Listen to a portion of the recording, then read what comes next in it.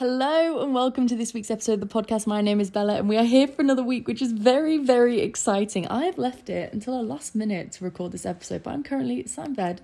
I've got a mulled wine, I've got a hot water bottle, I've got candles on. It is very, very wholesome right now, and I feel like it's a good time to record the podcast. The house is quiet and I feel like it's a good time.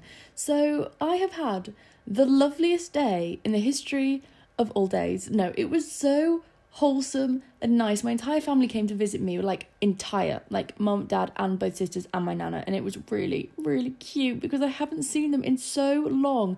I haven't seen them since I left for uni in end of September, and now it's like end of December. October, November, December. Oh my god, 3 months. 3 months. It's crazy, isn't it? And it's weird as well because it's like, if I was to go away on a trip for 3 months, I would feel so overwhelmed and like, oh my god, I'm going to think about it really intensely. But when I left, I didn't really think about the fact that I'm not going to see you for that long. It's crazy, isn't it? That when we go away to faraway countries, we think way more about the fact that we're not going to see people. But even when you're in the same country and not super far away from people, you cannot see people for that amount of months. It's like the physical distance makes it so much more intense than not. It's kind of weird, but I had such a nice day. My sister stayed over last night and it was really nice. We made dinner together. And mulled wine. It was really cute. And then this morning we made breakfast, and then we met my family and we went for a walk and we went for lunch, and it was really nice. We saw all the Christmas lights and we went into all the Christmas shops, Liberties and stuff. We went into all the Christmas shops. They are so expensive. Oh my god. Do you know how much they were charging for a Christmas tree decoration? 15, no, it's £30. There was this reindeer, this fluffy reindeer that was large, to be fair. It was reindeer size. £923. £25, sorry. 23 would be weird. 25. Oh my god. Whoever's buying that reindeer, can you just give me it instead? Because you have too much disposable income. I can put it to better use. Imagine. It's like when we went into, oh my god, I can't remember it. There's another shop. There's another Christmas shop.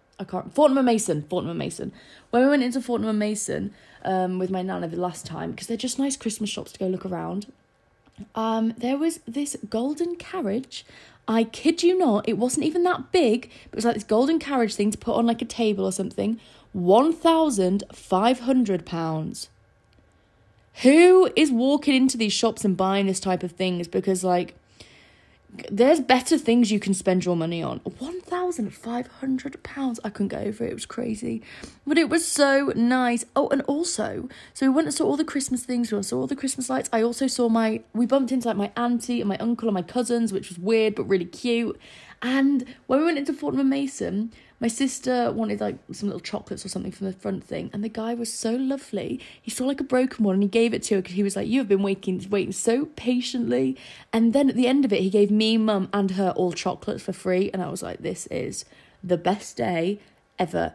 And then mum took me to M&S and she bought me dinner. So I have just had, it's been so nice. And I was going to go home with them, but I kind of just felt like I need to, when you leave and then you come back in the morning and it's you do still have the same amount of time to do work, but you don't feel as settled into the routine.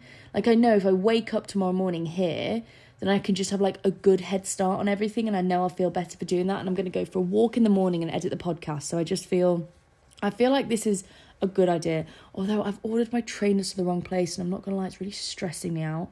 I ordered my trainers to the wrong house, and I don't know why it's giving me so much anxiety, because it's literally going to be absolutely fine. But it's given me a lot of severe anxiety. So I'm trying not to worry too much about that. This week has been intense, I can't lie. I have felt a lot of burnout. I know when I feel burnout because I get really unmotivated with everything that's going on. I'm just I can't be bothered to do this right now. I just can't. It's just too much.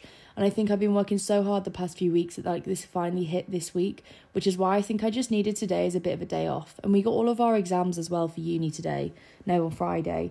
And it was kind of overwhelming at first, but I think this is the thing that I'm starting. It's overwhelming when you first see it, but the more you see it, the less overwhelming it gets, and it just gets better and better and better. So I'm trying not to get too overwhelmed with it because we have a large amount of time to do them. Oh, what was that? I thought I heard something, but I don't think I did hear something.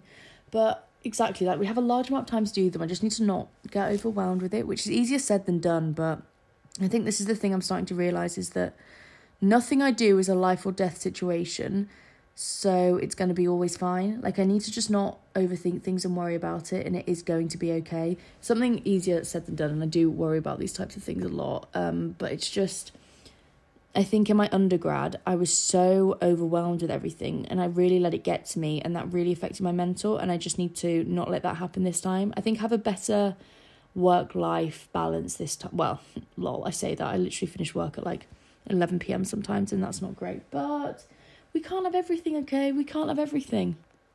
Maybe I don't have the right work-life balance, but I have a better mindset about it. I remember in my undergrad feeling so overwhelmed and anxious about everything that was going on, and literally being like, this is a life or death situation. Like, this is it. And now I'm much more, after having the year out, like, you're going to survive if this doesn't go to plan. Like, you'll be okay. There are other options out there, and I think that's really, really helped. And I wish I'd have been more like that in my undergrad. So please take this from me.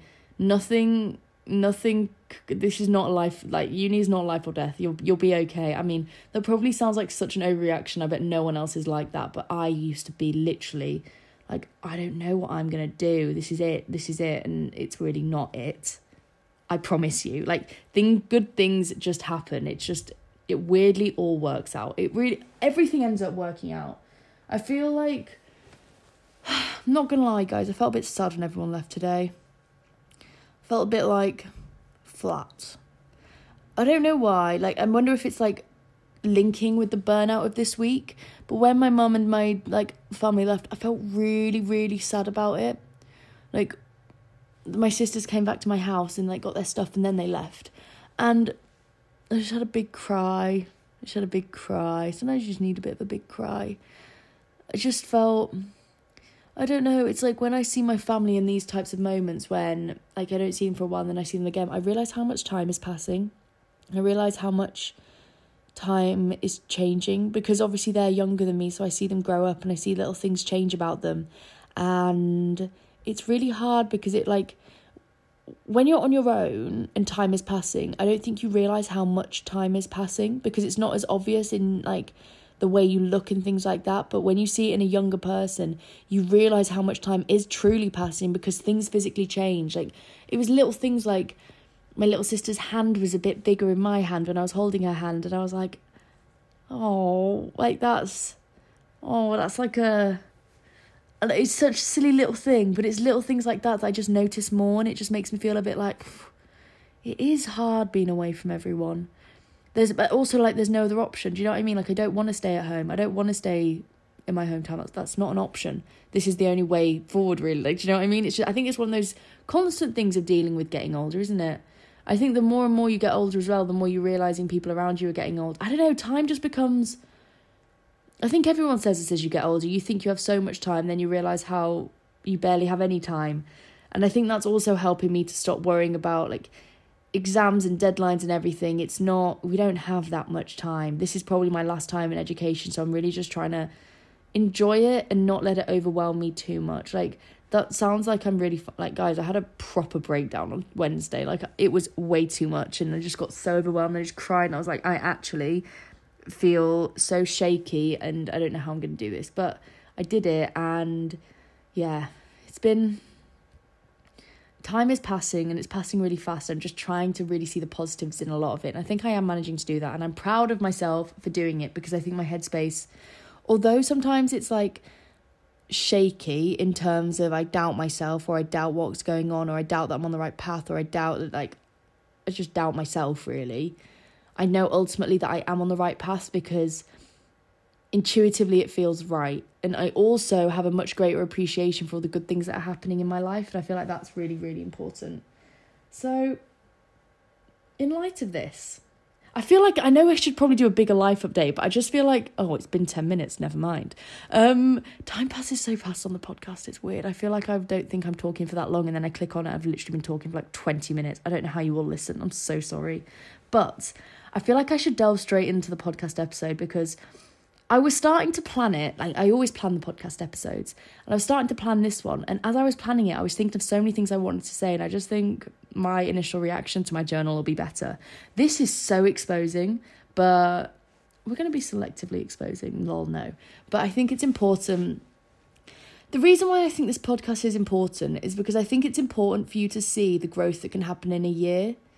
And I think it's really important for you lot to see I feel like I share most parts of my life on here. This podcast is my life. It's everything that's going on in my head. It's everything that's going on. It's my thoughts. It's my opinion. It's me, really.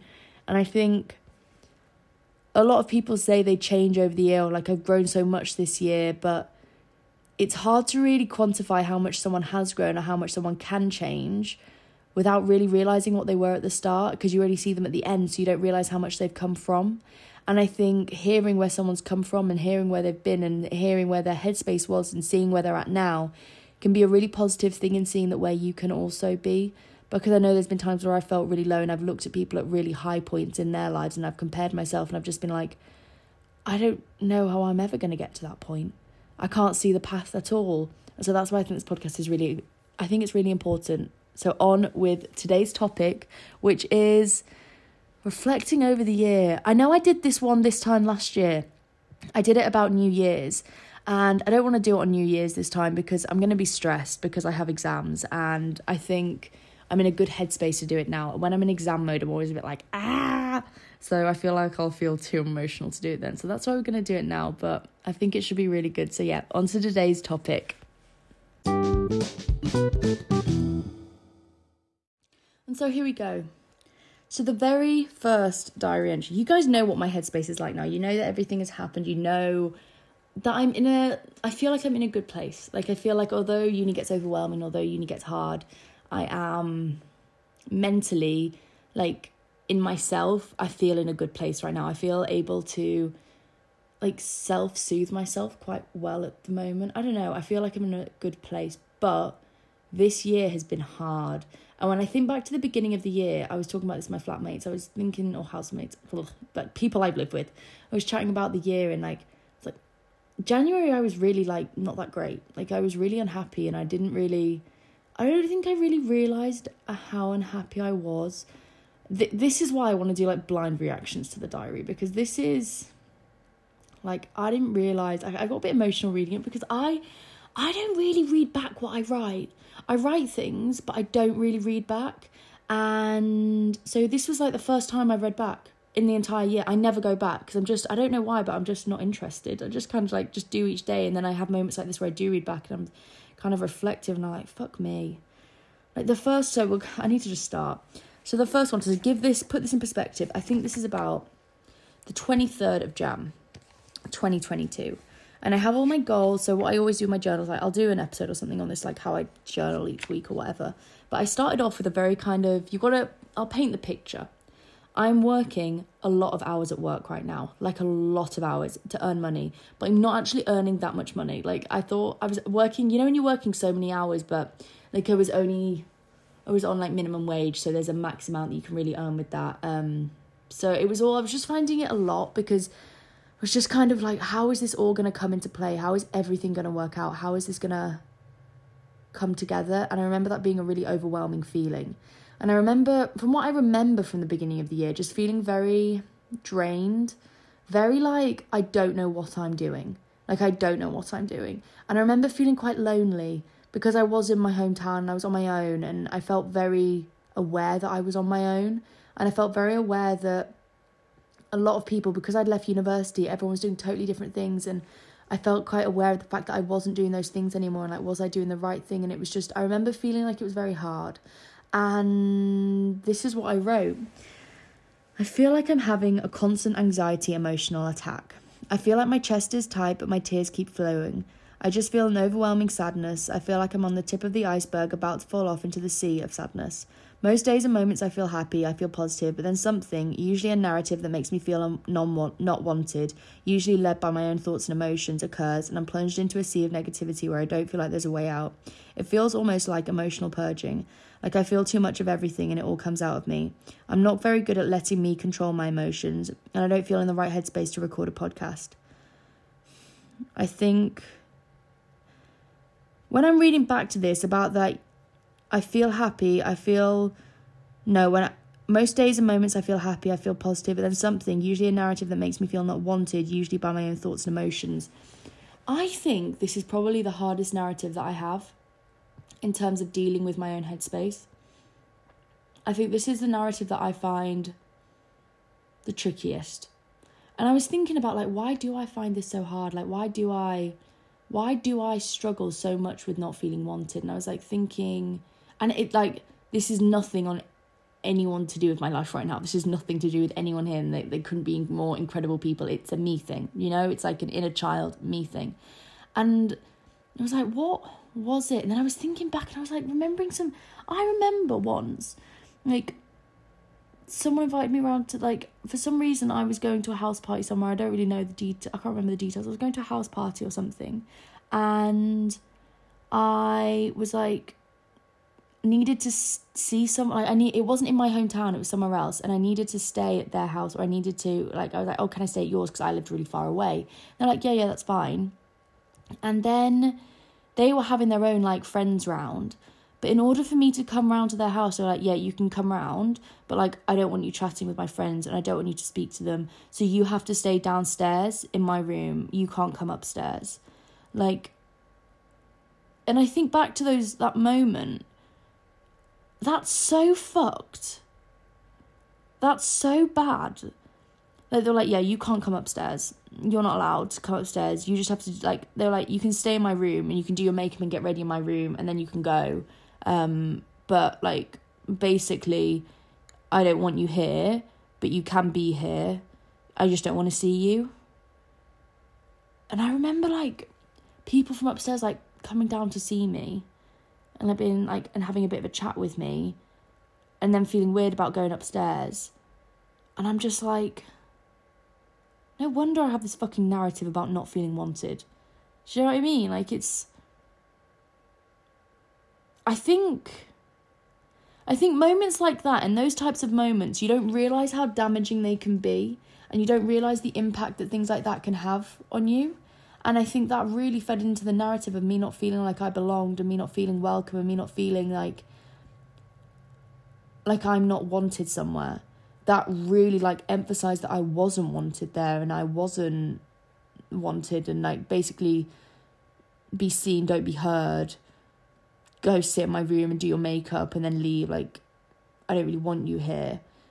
And especially when it's someone that you really cared about doing that to you, I think that can really emphasise that type of narrative, and I think that's something that's really stuck, and it's still something that I really struggle with now. But I think over the year, at the beginning of the year, I was so much on my own, and I was so kind of in my own head, and I was having to be on my own, that I think I kind of started to realise that this narrative of me not feeling wanted and me not feeling like I belong somewhere, if I wasn't wanted, I've started to realise, like, if I'm not wanted somewhere, that is nothing on me, and that is a full reflection on them, and that's got nothing to do with me, and that is okay. It's okay for people not to want you there. It's nothing to do with you. It's just them and their dicks. Like, do you know what I mean? I have quite, like, a different mindset about it now, but looking back on this, I see myself as so fragile and so struggling with this thought process of not being wanted anywhere, and not feeling like I belonged, and not feeling like I had that thing. And I wonder if this is what made me push for the podcast and made me be like, you know what? I'm going to make something. Well, I want everyone to feel wanted, and I don't want people to feel like how I felt, because it was shit, guys. Like, it was, I remember, and I was just going I remember, like, when I was leaving to go to the party, me walking down the stairs and, like, running to the taxi, and just being like, I spoke to my friend, I was like, that was really weird. That was really, really weird. That was really weird. I don't want to go back and stay there tonight. Like, that was really, really, really weird. I don't think I did go and stay there that night. I think I stayed at a different friend's house. It was really weird. If you ever do this to someone, if you're that person, please stop, because you don't realise the impact that you have. Because this happened to me when I was 15. Like, do you know what I mean? And, like, that's, like, just one example. There were so many other little examples that feed into that narrative. Like, I know it would be maybe dramatic just to have it all from one thing, but that's, like, a standout thing that I really remember. And I don't think you realise the impact that it had, but I think in this beginning period of time, I was forced to be on my own so much that I really had to deal with that narrative of, if I'm not wanted and I'm on my own, that is not worst case scenario. I like being on my own, and it's okay. And this period of the beginning of the year where I was so lonely, and I was so alone, I felt so kind of on my own, in my own thoughts, in my own head, made me realise that I can spend time on my own. And it's like tonight I'm on my own, and this type of situation would have filled me with dread before, and now I really appreciate it. And it's just weird looking back on it, thinking about why did that play into it, what happened. But when I look at a lot of my January kind of like diary entries, there's a lot of anxiety, there's a lot of feeling insecure and feeling unsure of where I'm at, and there's just a lot of me feeling very, very anxious and very, very alone. Like they all kind of like, there's another one, like feel like I had a bit of a panicky day today. I feel like very sad, like I feel very alone, and I feel like I was really struggling. And when I think about my headspace now, that I've never felt more connected to so many incredible people right now because of the podcast, and because of like there are so many amazing people on my course, and I found such good friends there, and in my house I found such good friends here, and my family and my like home. I've created such a great group of people around me right now. But I wonder if in order to curate that great group, I had to have that time in the beginning of the year where I did feel really shit. So if you are feeling really shit right now, I promise you it does get better. This is speaking from someone who had like guys, I was really struggling at the start of the year. Like really, really struggling. And I was just like a lot of mine start like, it'll be like, I had a good day. Today was a bit of a bad day. Like my headspace isn't great today, but it just kind of like unknown feelings. That's like a diary entry title for some like this month, and I just feel like I was just sad. I had a bit of an anxiety attack moment this evening.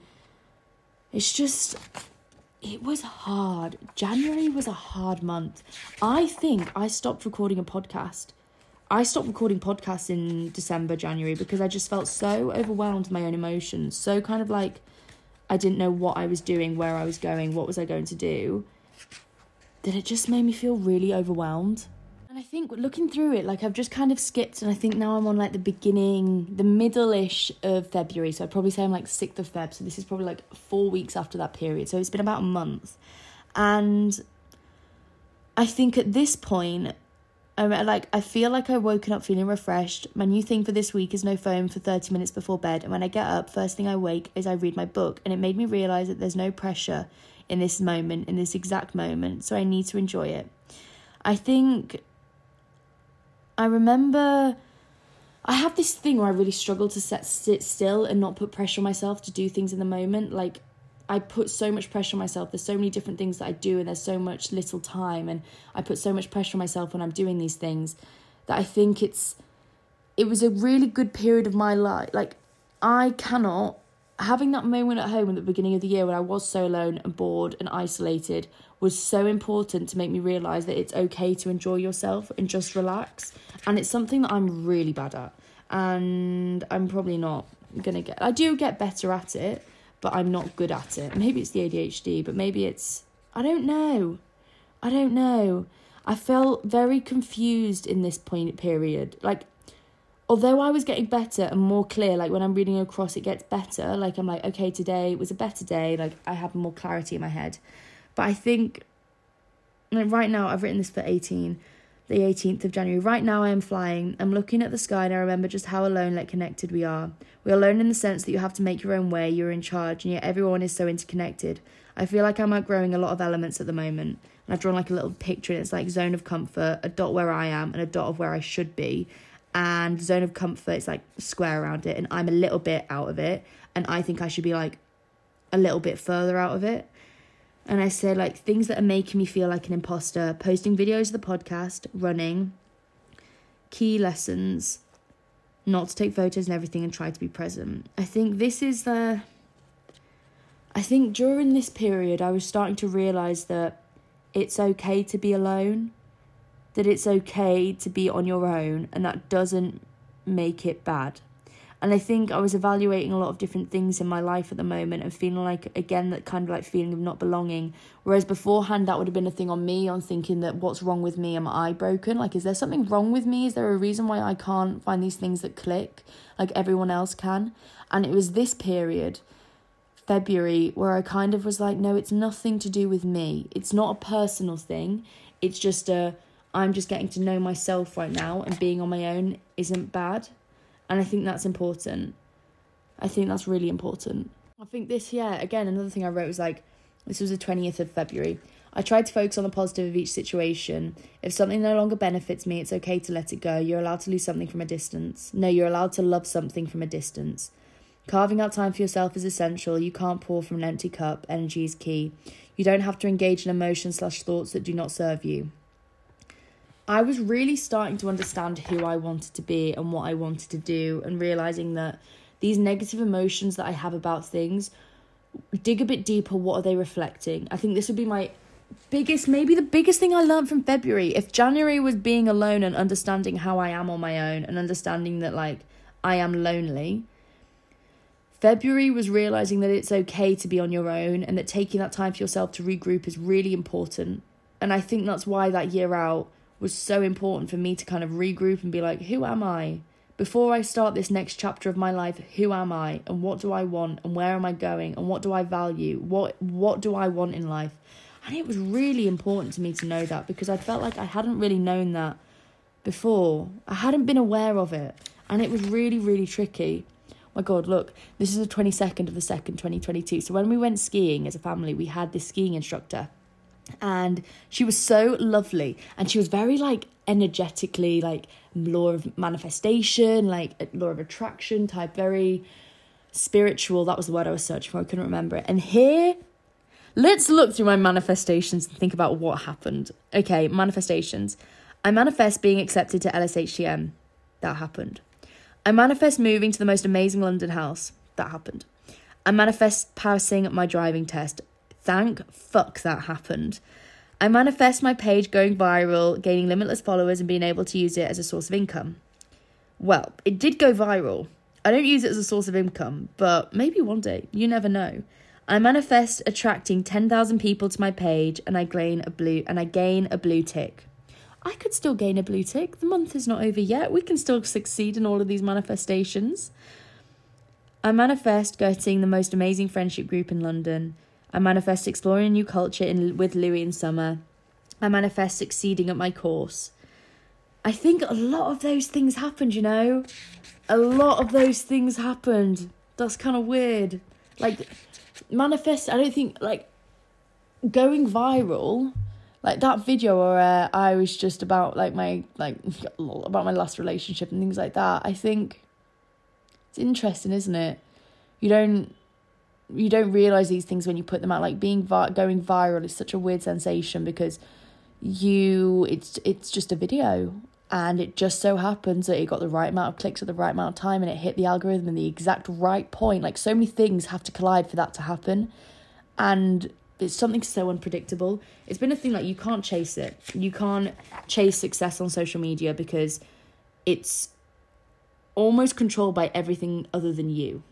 It's nothing, as long as you carry on putting content out that you really, really love and that you think is good, that would be my biggest tick. This is going to be a random life advice podcast, guys. I'm sorry about this. It's just everything of my thoughts about as I go through this entire month. But I think it's okay to be like, sorry, I said I think it's okay because I just read an episode. It's like, I feel okay. I think this is the thing, you can't be chasing it. Sunday reset. I feel okay. Sometimes I feel sad, I feel lonely, and I question my worth because I struggle to make good friends. But this new week, I actively choose to leave that path alone. Calm in the knowledge that alone I am enough. I'm so lucky to get to know myself in this way. I'm so grateful to be closer to my family, to have an abundance of love, money, laughter, happiness, and positive energy. That was February. January was realising that I was really struggling, because that had been a kind of point where it was like, it wasn't just January, it'd been leading to that since September. So September, October, November, December, January hit, and I was like, no, it's bad. And February was kind of like light at the end of the tunnel. Like, I think when you're in a really bad headspace, like, the only thing that would have solved that, I had to solve it. And it was one of those things where I really had to dig deep and solve, because it's been such a thing that was key throughout so many parts of my life, is that feeling of, like, not feeling wanted, not feeling like I belonged, and then realising that that's nothing to do with me and that I am enough on my own. And I think that month of February, reading back through these, was so cool. Like, so cool, no, like, so critical. So critical. Well, month was obviously the month where I wanted to pass my driving test, because literally every single journal entry is about driving. There is nothing. I speak about driving more than anything I've ever spoken about before. It's ridiculous.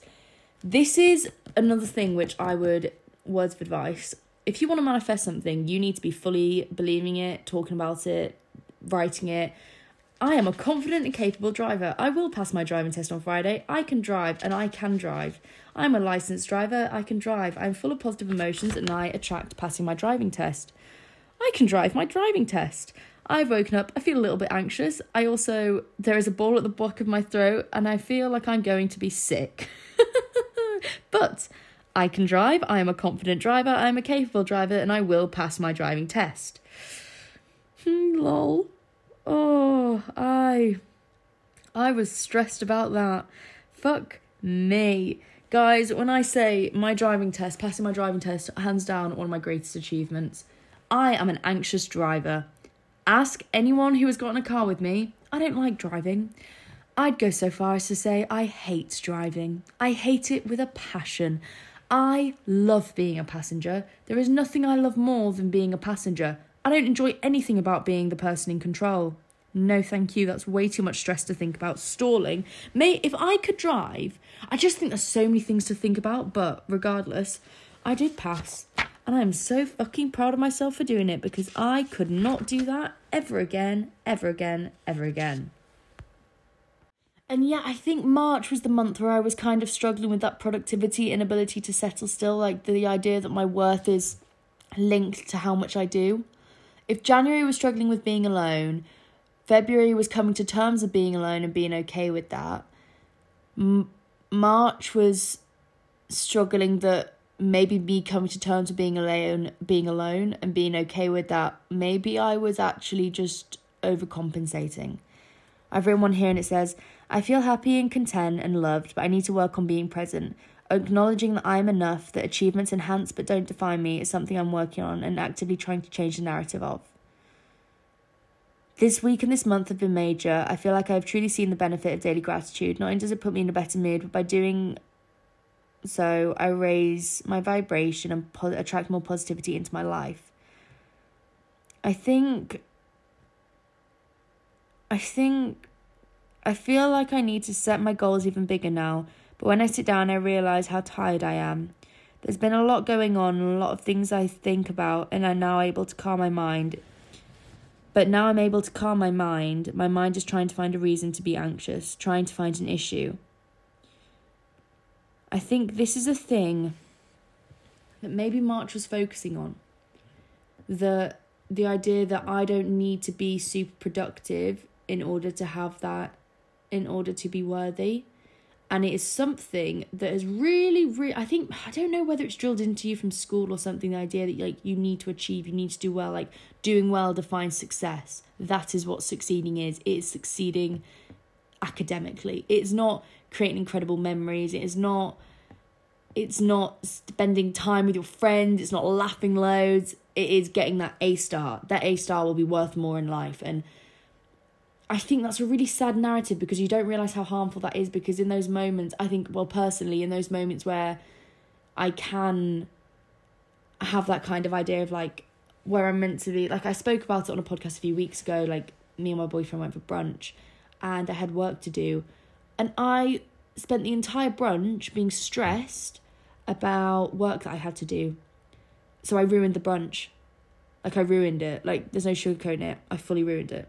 Like, I ruined it. I was spent the entire time stressed and anxious.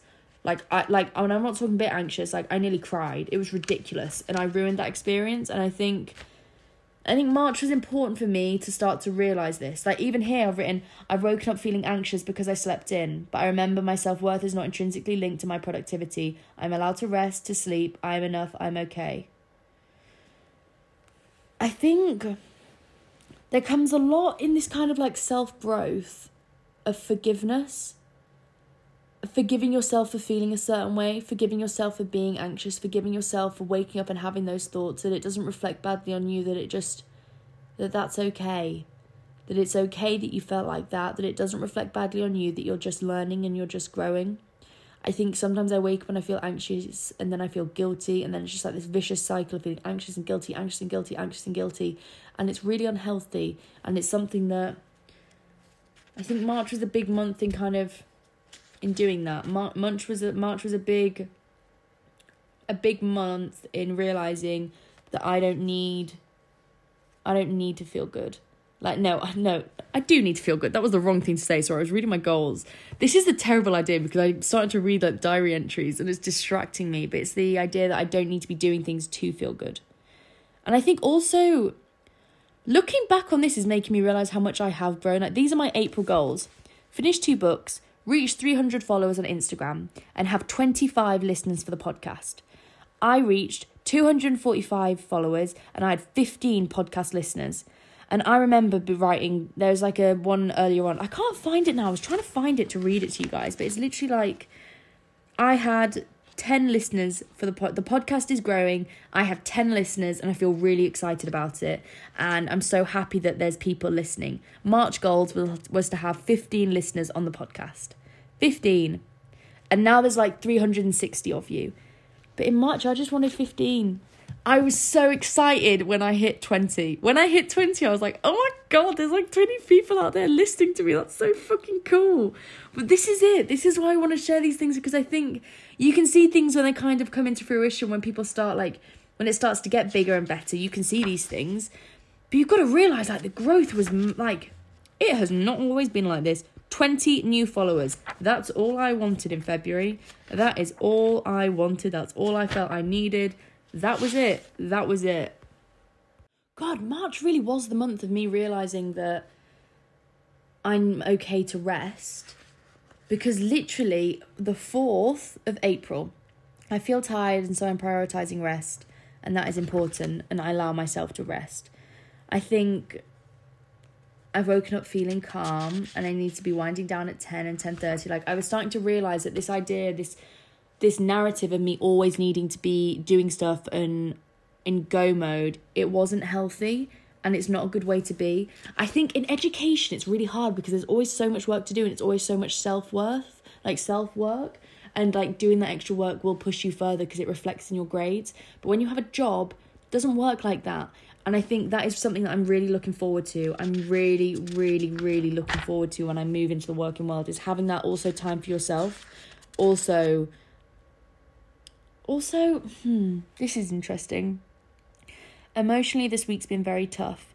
The PMS has sent my emotions into override. I felt like I spent the whole week fighting with people. It's been hard, but now I'm aware and very conscious. I'm actively working against my emotions. I read things like this, and I start to realise that I think that was probably maybe ADHD. Maybe that was not. Like, the reason why I feel a certain way, the reason why I need to pinpoint something, that need to feel that, it's been something that I'm searching for so long, and now I think I've just accepted that that is part of me. I do get emotionally very overwhelmed with things, and I am going to feel a lot, but that also means that I'm very empathetic and I'm very caring, and I care a lot for people. I really care a lot for people, and that is a really good part of it, and I kind of have forgiven myself for feeling that certain way. I felt like that really a lot this week, like very overwhelmed and very emotional about different things, and I've kind of realised now that that's not so much of a bad thing, and I think maybe that was April. April was realising that these big things that I feel are not bad. Like, this is it. Look, I've even written it here. How I've woken feeling. 25th of the 4th, 2022. I feel like I've had to reset myself today. I tidied my room, did a workout. I think a big thing for me is creating a community. I want to feel like people know they can come to me and I care for them. I think I feel a lot of elements of loneliness and a lot of emotions, but I feel like because I feel a lot of emotions, that means I can care for people. I guess my issue is now that I enjoy my time alone more than I actually enjoy pretending to actually enjoy things. That's interesting. I really like me, I like who I am becoming, and I think I need a new goal list. I think this is interesting. If you read the beginning diary entries, they weren't like that. They were very, very sad, very like, I'm alone and I don't want to be like this. And now it's more of the mind of like, I would rather be on my own than doing something I don't want to do. And I didn't want to be like, in January, that is not where my mind was at. That was not where my mind was at. Look here, I went for dinner alone. I read my book, I ate food properly, smiling, tasting, hearing. I feel like I actually really enjoyed myself. I got an ice cream, I walked through London, chatting to mum on the phone. It was really nice to chat to her. It made me feel grounded. I think this is, it's cool. It's cool to see the transition. This is why you should really journal, because now January, February, March, April, May. Now we're in May, the 5th month. I will hurry up. I think it was a growth period of time. I was starting to actually enjoy being on my own. I was starting to enjoy spending that time. I think that's when I did Alone But Not Lonely. And I think I was starting to realise what I actually wanted, and that I wasn't, that wasn't bad, that I was okay to be on my own. I started a new job, and that was so excited. That was so, so exciting. I remember when it was my first, I've written one here about like, this is my first career job and I'm really proud of myself for getting it. And I was so fucking proud of myself. I was so proud of myself. And that's a really, it was a good month. May was a good month. And now we're going into summer. And this is interesting because I've like got my summer bucket list and how do I want to leave summer feeling? And I've put, I want to feel totally confident in who I am and who I want in my life. I want to have surrounded myself with people who make me feel alive. I want to feel confident in the direction I'm going. I'll be more present in the moment, less screen time, less planning, less thinking about the next day. I want a summer of spontaneity and love and adventure, barbecues on the beach and swimming in the sea and reading outside. Every summer to date has been marked by something, a new friendship group, a new love, a new adventure. I wonder what the summer will bring. And I think about the thing that this summer was, it was like such a major, like me and Louis went to Bali for a month and that was incredible. And I got my first big job. Like, do you know what I mean? It was like a summer that I would never have predicted, a summer that I would never have guessed. My summers are always marked by like quite big things that happen.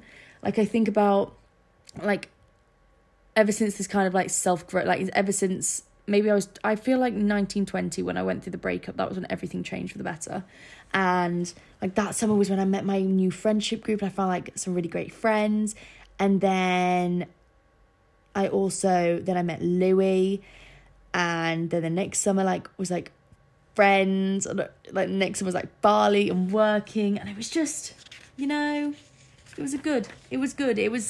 I think summers for me, I always tie a narrative to them because obviously like summer holidays and living in a coastal town where everyone comes in the summer definitely feels like a very important like part of my life. It feels like a chapter that's always very synonymous with big things that happen in my life, big life events, and that's always happened. Like summer is the time where shit happens to me. Not in winter. Nothing really happens in winter. It's like I prep in winter and then shit happens in summer. I'm so excited. I wonder what'll happen in this summer, guys. Like, oh, it's so exciting. I wonder where the podcast will be. I want to make podcast merch, but I don't know if anyone will buy it. Maybe I just buy it. Maybe I just make it for myself. Maybe. Would that be sad? Maybe that's a bit sad. Maybe I shouldn't do that. Maybe I shouldn't have exposed myself. I'm going to probably delete that later. I would wear it. I would love to make a You've Got Mail tote bag. I think that'd be so cute. I think the logos, I love the logo. Oh, and we could have little things on it. Maybe, fuck me, a planner. I would buy my own planner because I'm so great at making planners because I plan every part of my life. Maybe I need to stick with the podcast. I don't have that much time. Sorry, guys. On to January, February, March. So we said March was the thing of April was the thing of realising that it's okay to be on my own and realising that I needed to be enjoying myself and in the moment. And that was the same for May. May was enjoying myself in the moment and being more present. And you can hear in my entries that I'm slowly getting happier and happier. I'm slowly getting better. But then I think it's also important to note that it wasn't all good. I haven't been this tired in weeks. All I could muster was lying in bed, TikTok, phone reading. I'm proud of myself for pushing myself there and pushing myself in so many great ways. Also, just read part of my book that said, we question why we are all led by money. We do not crave making a difference. Oh, It's saying, also, just read part of my book that said, well questioned, why we are all so led by money. Why do we not crave making a difference? And that really struck me. Mental, how much of my life has changed in a year. Finished at Leeds Uni today, and today I was on a business trip there.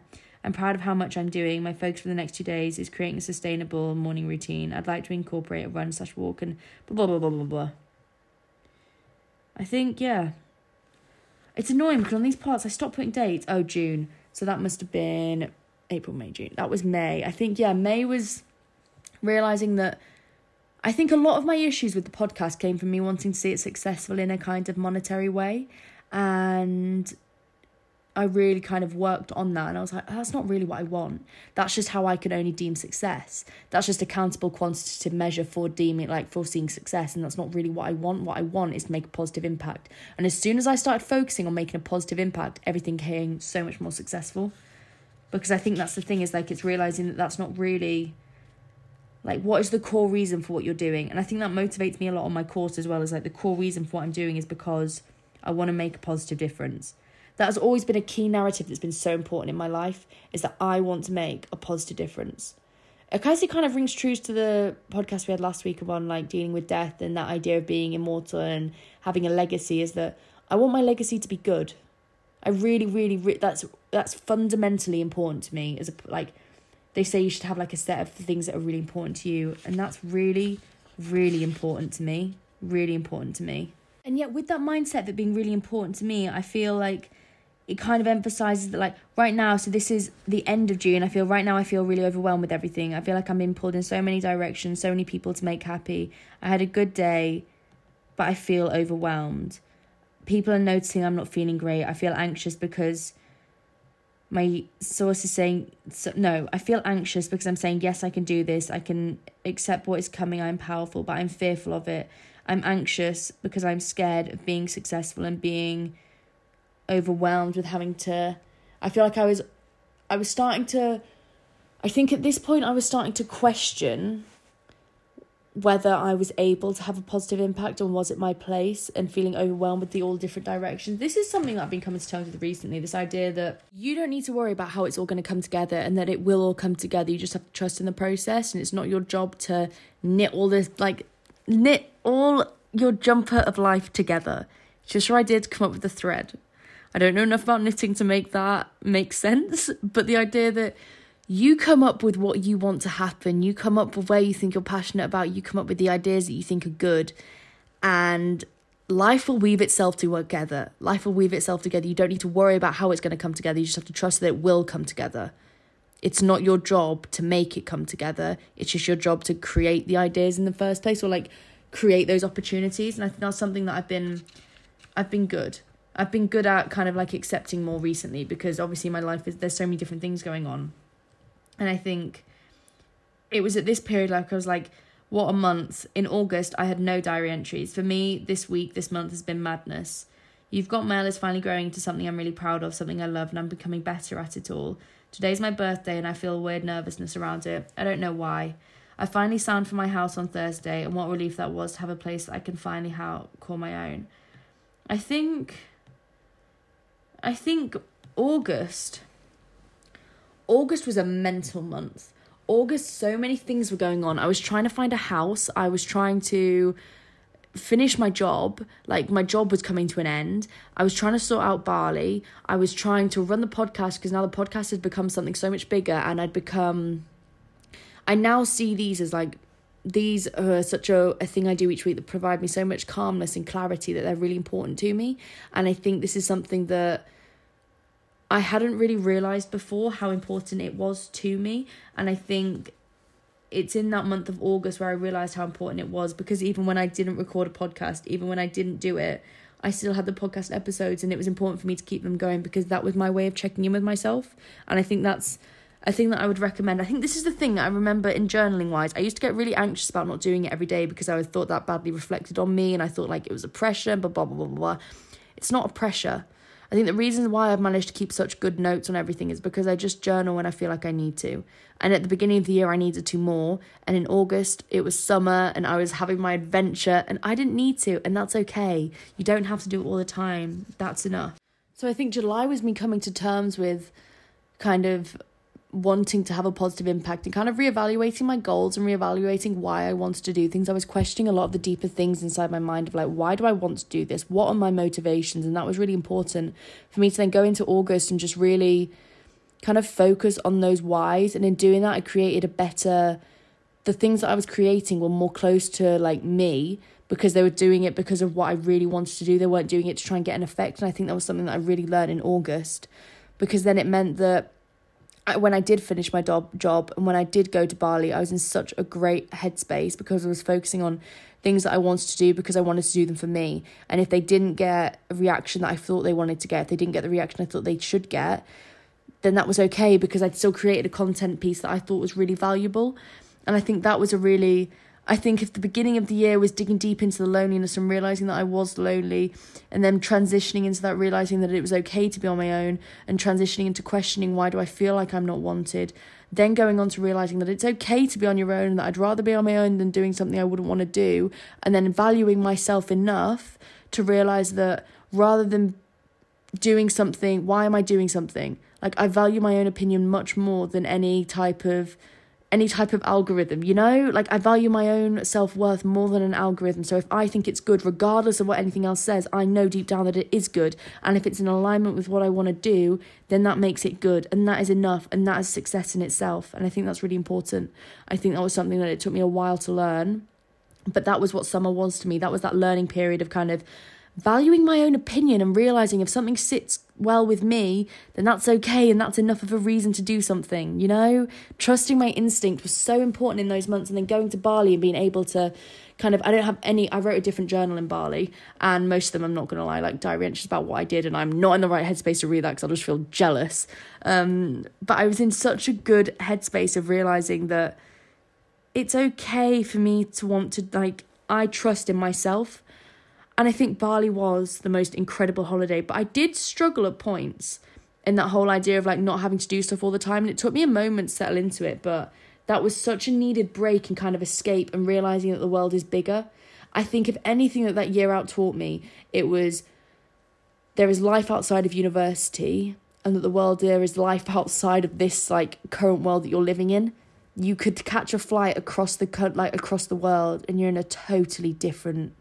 It's totally different, and there is so much out there that you don't realise. I think that's what this year has taught me, that there is so much out there yet that you haven't realised yet. And at the beginning of the year, I felt so isolated, so alone, so unsure of myself.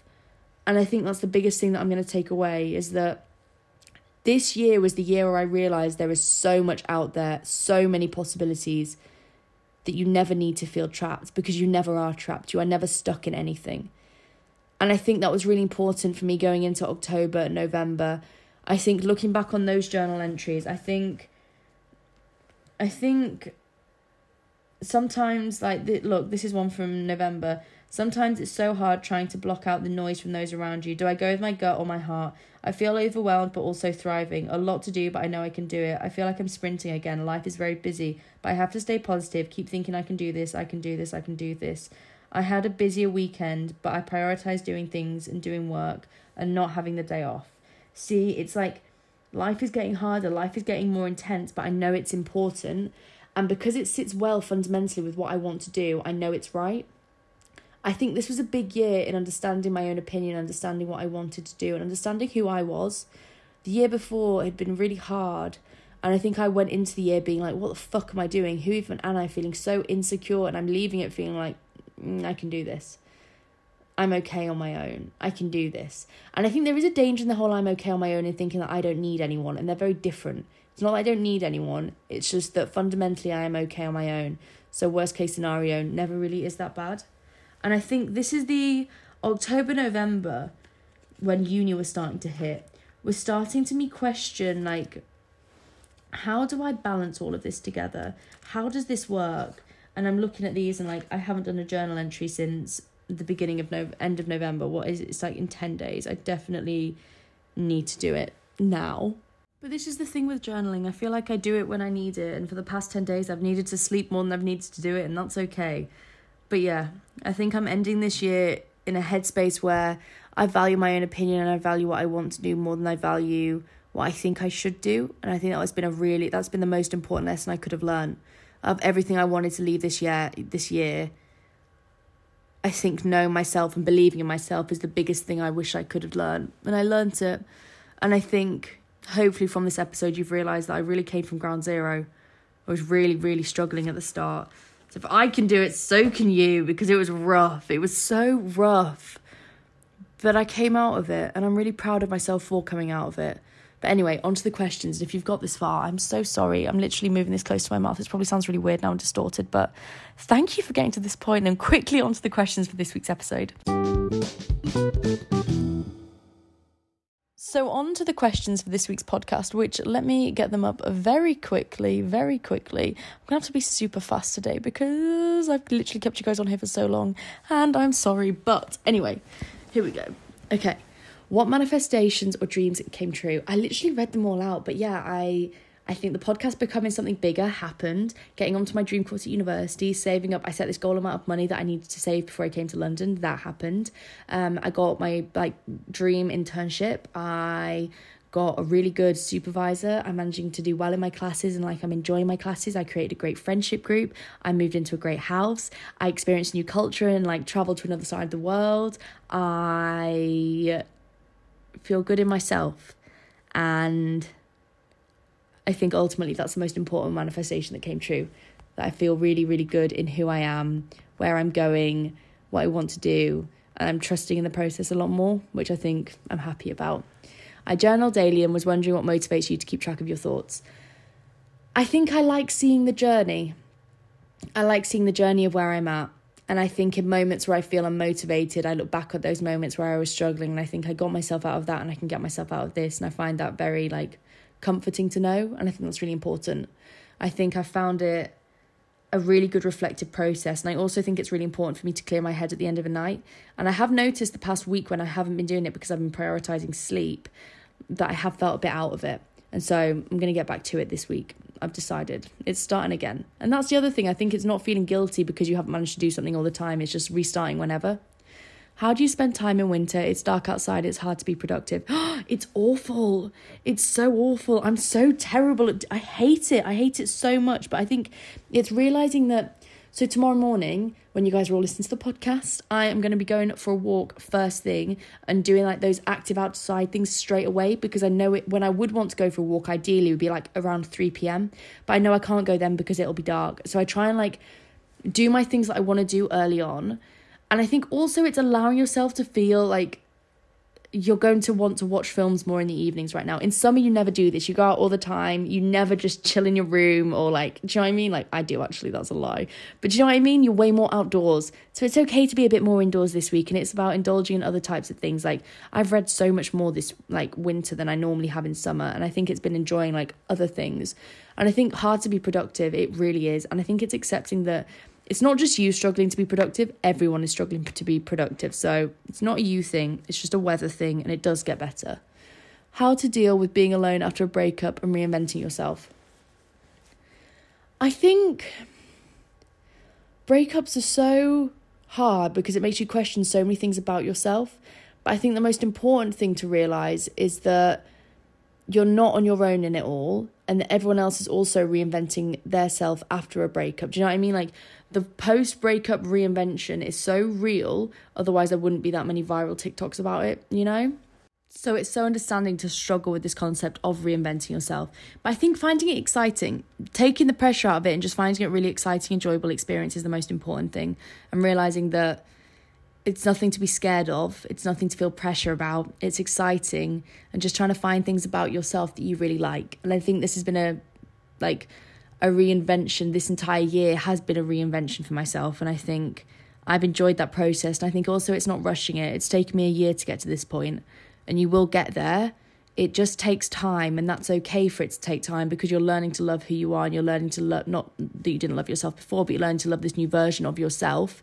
And that's going to take time because you're getting to know yourself. But there is beauty in getting to know yourself, and that is an actual really positive experience. And I think that's really important to note about. I think that's really, really important. Oh my God, I nearly just set myself on fire. I'm so stupid sometimes. But anyway, on to the very quick new things I've done this week, because I'm aware of how long this podcast has been. Okay, the only really new thing I've done this week that I really want to tell you all about is the book that I'm reading. You know, Storyteller by Dave Grohl. Incredible. 10 out of 10 would recommend. Please, everyone, read it.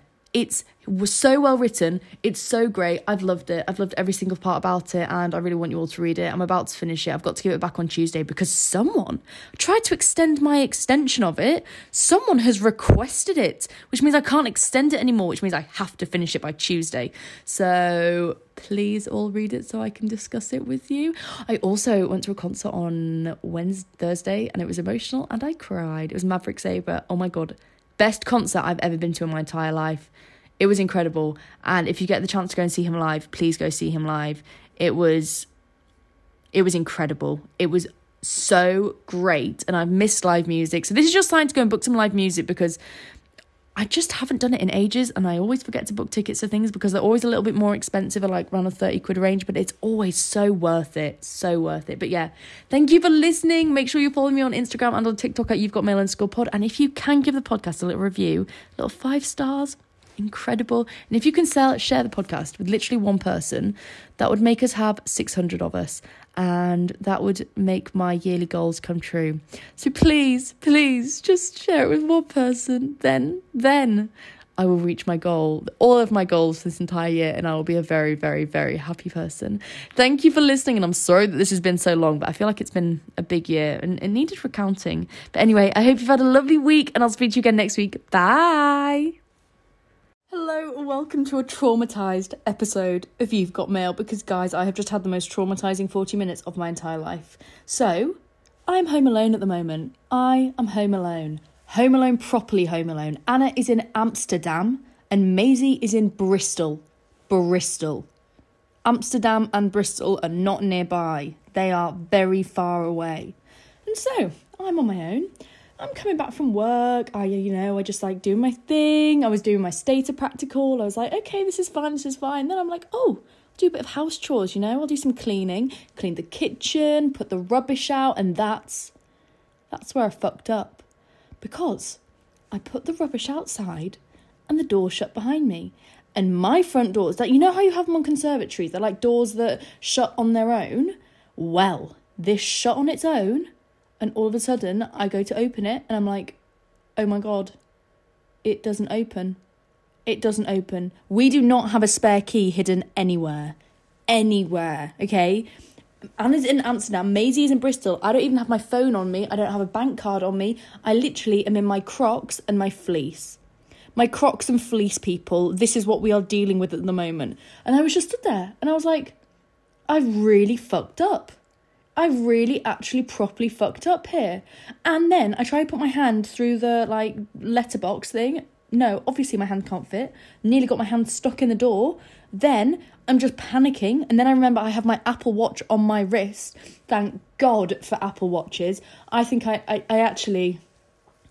I don't know what I'd have done if I hadn't have had my watch on me at this point. I think I would have had a small nervous breakdown and cry. I did cry, actually. I had a massive sob. I called Anna and I just burst into tears. And I was like, Anna, I don't know what I'm going to do. I was like, I'm going to be stuck out here forever. She's like, you have 2 options. You can stay at my friend's, or you can get a locksmith. And I was like, oh no. I was so stressed. And then after calling my landlord 15 times and saying my message was so dramatic, it was like, I need urgent help. I am locked out and no one can come and get me, and I urgently need you to reply. He just replied on my way, and I was like, oh. And then he arrived and he let me back in. But that is not all the traumatizing things that have happened today. I had the biggest nosebleed of my life in the library. It wasn't a small dainty nosebleed. It was a full-on gushing, had to hold it in my hand, was dripping down my arm into my scarf. And I have just washed my scarf. So that pissed me off everywhere. And I was with the kids and it wasn't good. Although, how cute is this? The little girl that I nanny made me a Christmas card. And it was like, to Bella, I'm so grateful. No, she didn't say I'm so grateful. She's only 6. I'm so grateful. No, she's like, dear Bella, thank you for being my nanny. I really am glad that you're my nanny. I really like you, which is good. And then she's like, I can't wait to see you next term, but for this year, But for now, happy Christmas, thank you. And I was like, Alma, that is beautiful. That is so lovely. And so, yeah, I got a Christmas card from them, and that was a cute thing. And other news, also, I got a refund on my travel card today, and I got £100, which is how much a travel card costs. So I don't know why I'm acting so surprised, but like that is incredible. I did a tarot card reading at the beginning of the week on Sunday night. I don't normally do them, but I'm getting into it. I thought I'd try it. And do you know what I got this week? I got like the King of... I can't remember it now. Let me... I've wrote this all down. I'll tell you which one I got actually very specifically. I got the King of Pentacles, which means confident at successfully attracting wealth. You will translate your vision into something successful and often lucrative. And look what I got today. I got £100 from that. I got a thank you card, which is equally lucrative in wholesomeness. And I feel like I got more money this week.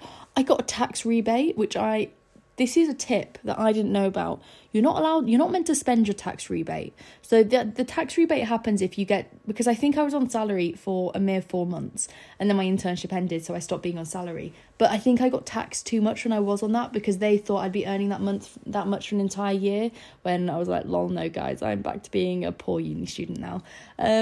So I got a tax rebate, and that was incredible. So this is the week of attracting good things into my life. It's going well.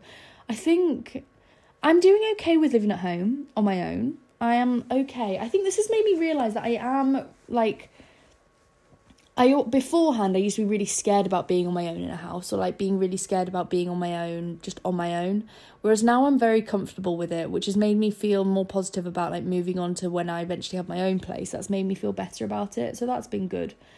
I think I don't know, I think I've been good this past week. The only issue is when I am on my own, I really struggle to make boundaries, because when there's no one else here, I will just work and do productive things until like really late. Oh, sorry, I don't know what that was. But life update for this week. Sorry, I kind of just went straight in with the fact that I got locked out and have just been very traumatised for the past 50 minutes. I'm now currently lying in bed with a hot water bottle, and I've got a headache, and I've had stress nosebleeds today, and I'm just... Guys, I am stressed right now. If any of you know how to use Stata, then get in touch. Please get in touch, because I need your help so badly. But no, on to today's life update. Let me think about what's happened since I recorded the last podcast episode 2 days ago. Literally fuck all. I have not done a lot. I'm not gonna lie. It snowed on Sunday. It snowed a lot, like thick snow. And so Monday I made the executive decision that I would be staying at home. And that was lovely. Sometimes you just need to stay at home. Sometimes you just need to have, a working from home day. And so I did that, and then today is Tuesday and I had work. Tomorrow we were going to go to Winter Wonderland, but I don't think we're going to do that anymore, which is good because I need to save money, and I still haven't bought any Christmas presents. Oh my god, I'm leaving this really last minute. I might do a bit of online shopping later on. Maybe I should do a gift giving guide. Oh my god, I don't know. Maybe I could just give everyone You've Got Mail merch. It's like silent advertising. No, I'm not sure how my dad would feel about a tote bag that says You've Got a Mail on it. Maybe he'd love it. You never know. You never want to underestimate these things. Sometimes dad's like the weirdest presents, although I don't think he would like that, to be fair. But this week is an exciting week. Oh, I'm going to turn this off. I'm so sorry. This week is an exciting week because I am finishing uni on Friday, which is good. It's a little bit scary, but it is also quite exciting that we're getting to the end of this modules, because it's been really hard to balance completing all my modules whilst also having uni. And so it'll be nice to just be able to like properly focus on everything. And tomorrow I'm going into uni and we're like spending time with some friends, like going through the analysis of this practical that we've done. So I feel better about that. And then I have 2 essays to do, and what else do I have to do? I have an exam. You will not hear from me after New Year's Day. I will be in isolation study mode because I have an exam on the 4th of January. Who puts an exam on the 4th of January? What is wrong with people? It's absolutely disgusting that you'd even think about doing that. But this weekend, Louis coming and we're going to go to the new Printworks venue and we're going to go see the Martinez Brothers, and I'm so excited. This is why I have to record the podcast now, because I have learned from experience. I cannot record hungover. I can't do it. I have nothing to say to you all. I sit there and I just stare at the microphone and I hate myself. I'm just there like, why do I even have a podcast? I have nothing interesting to say to people. I am basically alone in my thoughts of emptiness. I'm so dramatic that it's just not a vibe. So that's why we don't record a hungover podcast anymore. That's not what we do.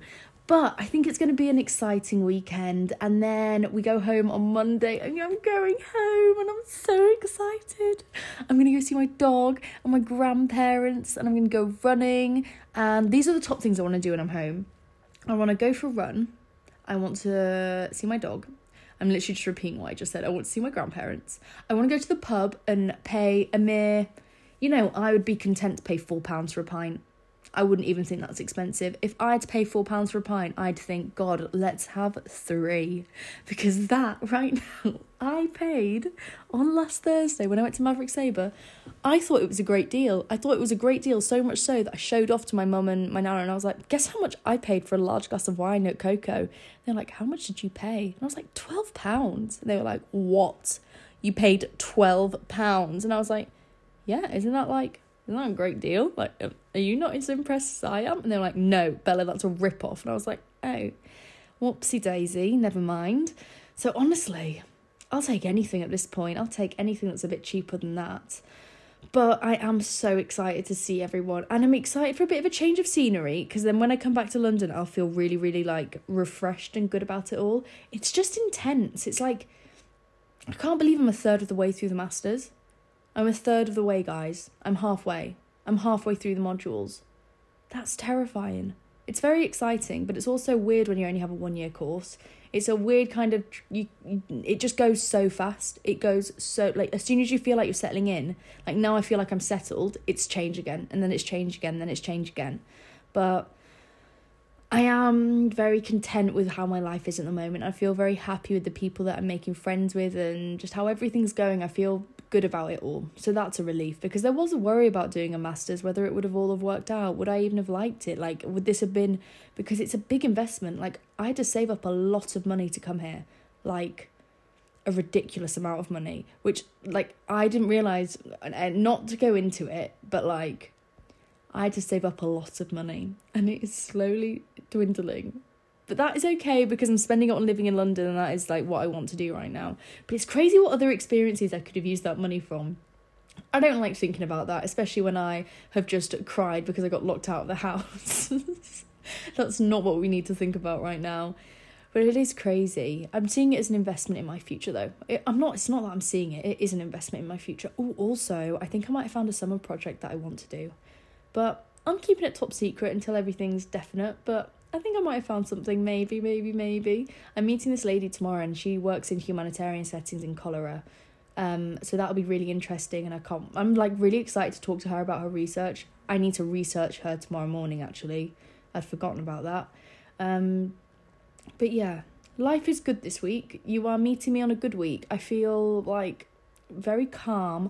Oh, this should probably go in the new things I've done this week, but I'm so sorry. I've just been rambling for 12 minutes about my trail of thoughts. But if you can't tell, I've been on my own a lot today. What was I going to say? I bought Calm. It's 20 quid. If you want to buy it, don't buy it and just message me on Instagram, because I have a referral code that'll get you discount. It'll get me discount. Please use it if you can. And it's called Calm. You should probably all know about it. My housemate told me to buy it, and I was just no, I don't need it. And then all of a sudden I decided I got a free pass, and just instantly I was I'm going to pay for this. It was only 20 quid. I say only, but for a year-long subscription, I don't think 20 quid's bad.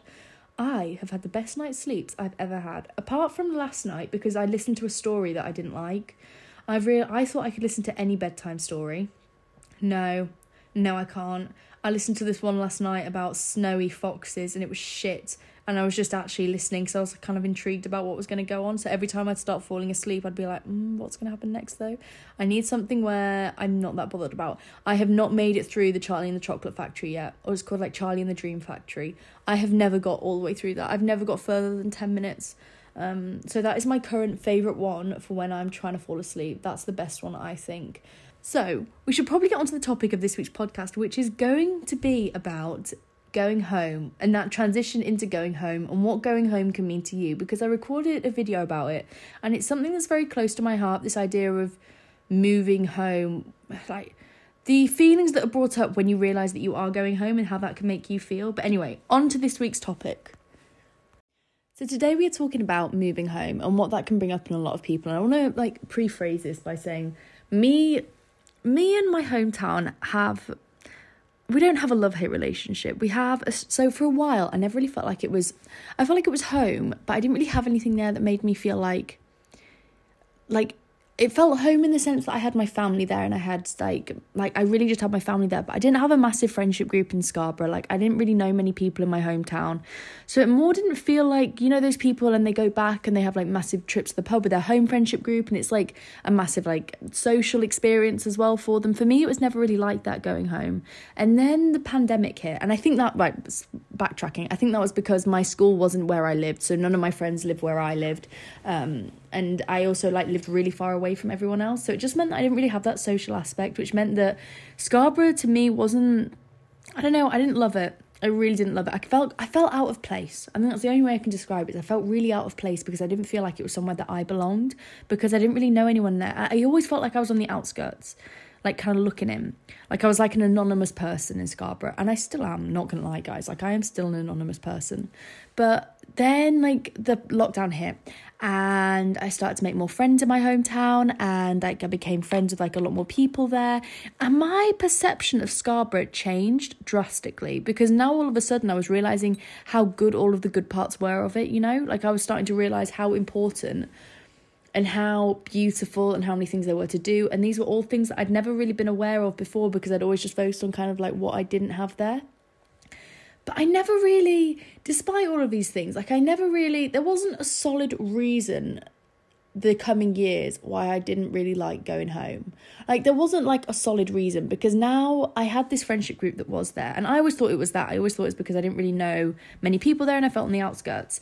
And then as the years progressed, I realised this was mainly during the second lockdown type period of time. I realised that I still didn't love going home, and it wasn't because I didn't have a good relationship with my family. It wasn't because I didn't love seeing my boyfriend and seeing my friends. It was nothing to do with that. I still had a slight uncomfortable feeling around going back to Scarborough itself as a place. It was nothing to do with the people, and it was everything to do with the place that it was. And I didn't really know why. And I'd kind of always had this feeling like I didn't really want to go there. And I had the same feeling when I went to the town that me and my ex grew up in together, because he lived there and I didn't live there. So all my memories of this one place are associated with him there. And I went back there with Louis, I don't know, maybe a year or so ago. I don't remember why we went. Oh, we were going for some food or something. I don't know, I can't remember. We went anyway. And I spent the entire time just feeling really, really uncomfortable, really uncomfortable. And now that town is off limits for me. And it's not because I'm scared of bumping into anyone. It's not because I don't want to see anyone there. It's genuinely because I just feel so uncomfortable in that town. I feel so uncomfortable that it makes me feel sick. I'm walking around and I'm just I don't want to be here. I don't belong here. I just don't want to be here anymore. And it's taken me a while. It took me until reading the last page of this book. If you watch my TikTok video on this, then you'll know what book I'm talking about. But you guys know how I was reading Case Study by Graham McCratt. And it's a study, it's kind of I don't know how to describe it. It's really good. Trigger warning, it talks about mental health and suicide. So just letting you know about that. But the book itself talks about kind of just dealing with the human psyche and I can't describe it very well. I feel like you just need to Google it, because it's quite it's a very unique book because it's told through different ways. So it's about this woman's experiences of this therapist, and she thinks that the therapist convinced her sister to kill herself, and so she becomes a patient of the therapist and documents her experiences as kind of proof that this is how this therapist works and he pushes people to do these things. But it's told through, so the diaries that you're reading are her own diaries. like this woman kept diaries and you're reading them, and it's intercepted with, so the author writes like kind of like an autobiography, tells the life of the therapist that you're reading about.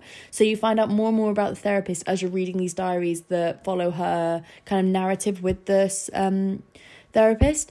And it's a really, really brilliant book. Would definitely recommend reading it. It's really interesting. I haven't read a book like that before, and it was really good. But on the last page of the book, this is going to distort the sound. I am sorry. I just need to... There we go. On the last page of the book, it kind of said something that made me, like, I was like, this is it. This is the reason why I don't like going home. This has been the thing that I've struggled to put into words for so long. And so here we go. This is taken from, although this is taken from the last page of the book, it doesn't actually spoil any of the book for you. And it's taken from Braithwaite's final, his final book that he wrote. And it says... It's from his book, Myself and Other Strangers, which is the final book he read. And the end of that book that he wrote ends with, I had spent my entire life hating Darlington. I hated the red brick terraces. I hated the cobbled lanes and the stinking pubs. I hated the toffs of Cockerton and the vulgar mob of workers streaming outside Peyton's and Baldwin's. I hated the munificent Joseph Peace looking down from his plinth on High Row. I hated the chummy nickname Darlow. Darlow was not my friend. Darlow was my enemy. It is only now, in returning here, that I understand that my hatred of Darlington was misplaced. Darlington is no better or worse than anywhere else. I hated Darlington only because it is where I come from. It is not Darlington I hate, but myself. It is myself from which I have tried and failed to escape. And I think this is it. This is why I find it so hard to return back to that town, and this is why I struggled for so long to return back to my hometown. Because the versions of me that I was there are versions of me that I'm not anymore. And I find it really hard to kind of see these two. I just find it really hard to comprehend myself in these new situations because I've grown so much. I find it so hard to comprehend this new version of me when past versions of me spent so much time. And I think my hometown that's why going through the breakup at home and going through lockdown was such a fundamental kind of like cornerstone experience in changing my perception of where I lived, because all of a sudden I was changing my hometown from this place where I didn't really feel like I didn't belong. I didn't really feel welcome there. I didn't really feel like it was like, I don't know, not welcome. That's like, it was nothing than anyone else. I just didn't know that many people there. Like I didn't feel that connected to it as a place. And now I'd fallen in love with it on my own. I'd fallen in love with different parts of it. I'd created new memories there. I'd kind of fallen in love with myself whilst I was there, and it made my hometown take on a whole new meaning.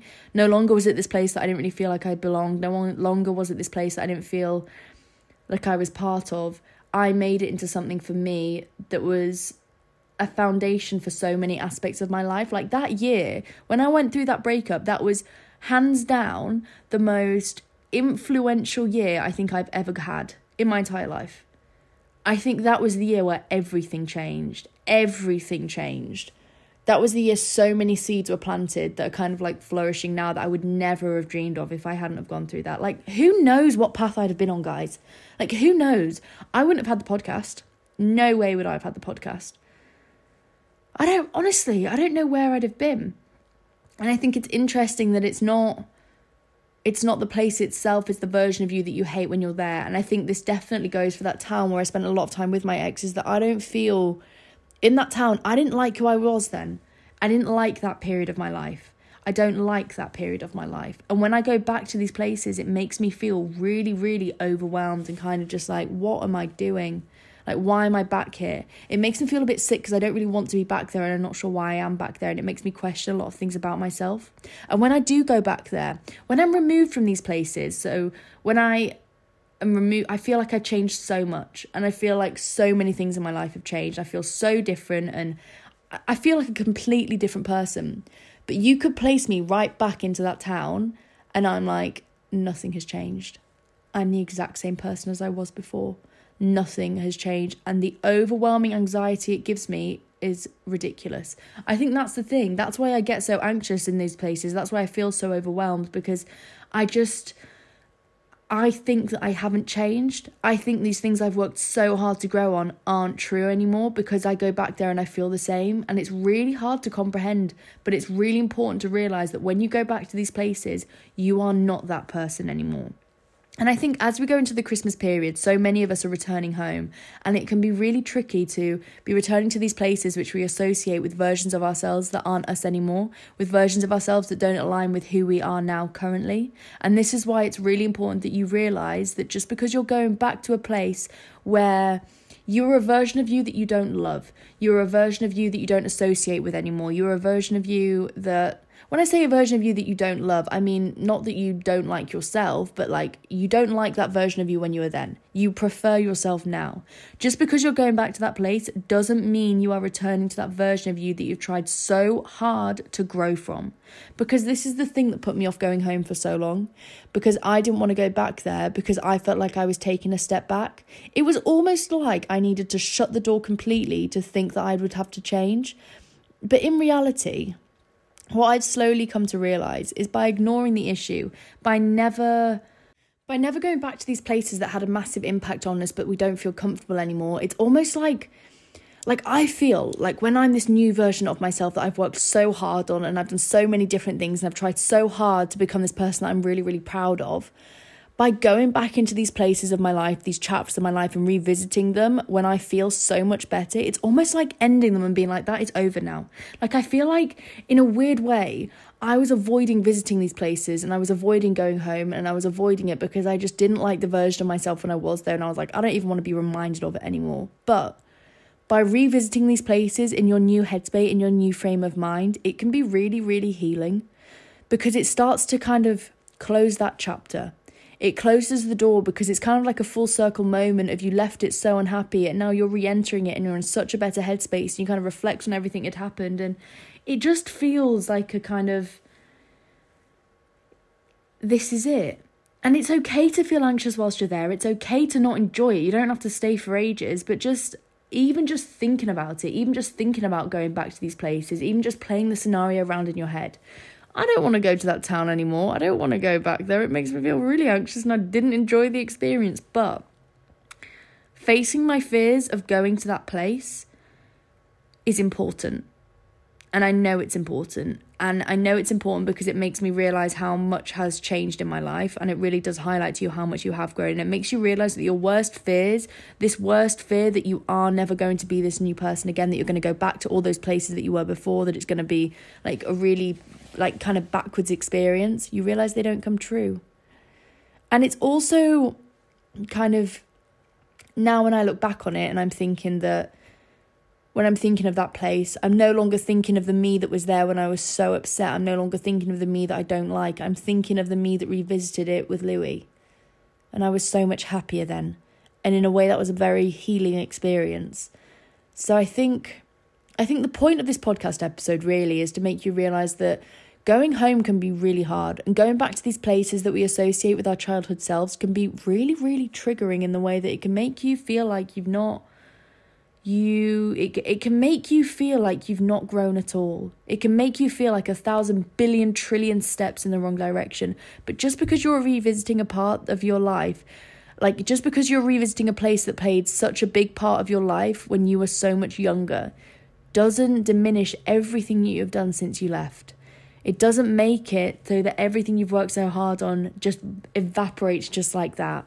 When you go back there, you are still going to be the same person, I promise. I promise you are. And it feels so overwhelming at some point, and it makes you kind of face your fears of going there and realising that nothing has changed. And it's hard when you go back because in some senses, nothing has changed.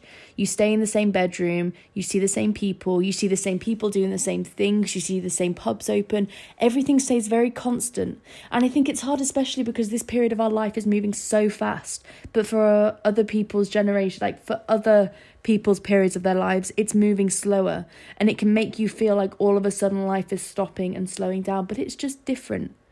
And there's beauty in that difference. There's a beauty in that calming down. There's a beauty in not running so fast. This is why I think going home and having that break and having that changing of time periods is so important, because I know when I've been in London, I've been running at 1,000 billion trillion miles an hour, and it's been great and I've loved every second of it. But having these few days on my own has made me realise how much work I am doing at the moment, and how much studying and how much trying to fit everything in and cram everything in. Like, I'm literally recording this podcast at 10 to 11 on a Tuesday night because I know I have such a busy week coming up. But this is why it's important to go back to these places where we do feel calmer, where we do feel slower, where the time frame is different. And it doesn't mean you're going back. It doesn't mean you're going back in time. You will still be you when you go there. And I think it's really important to try and rephrase those things that you don't really want to do because you're scared about going back to these places because they remind you of a version of yourself that you don't really like, is to try and see it like a full circle moment. Try and see it like the end of a chapter. Try and see that every time you go back, you're healing that part of yourself that was so hurt then. Because by facing up to these things, sometimes I do this thing. Maybe this is weird. I'm going to share it anyway. I do this thing where I think about things that make me really sad. Not in like a... I think about, like, I don't know, not in like a weird, like, maybe it is weird, I don't know. Like, I think about things or situations that make me, like, that I have a lot of anxiety from. And I'll think about it and I'll feel that anxiety, almost like giving myself exposure therapy. I think about it and I feel that anxiety and I just kind of think about, why do I feel that anxiety? What about that situation is making me feel anxious? And the more and more I do it, the less and less anxious about a situation I have. Like, I find that method works really well. If I've ever embarrassed myself, or I feel like I've been really cringe, or like I've done something and I'm like, oh my God, that's so embarrassing. Like, I want to crawl in the ball and die. I make myself think about it.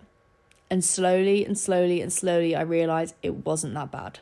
It really wasn't that bad. And the feeling of being that embarrassed, anxious mess doesn't consume me anymore. And I think that's something that I would recommend for doing that's how I would try and like frame this experience that you're going to do right now. You're going home.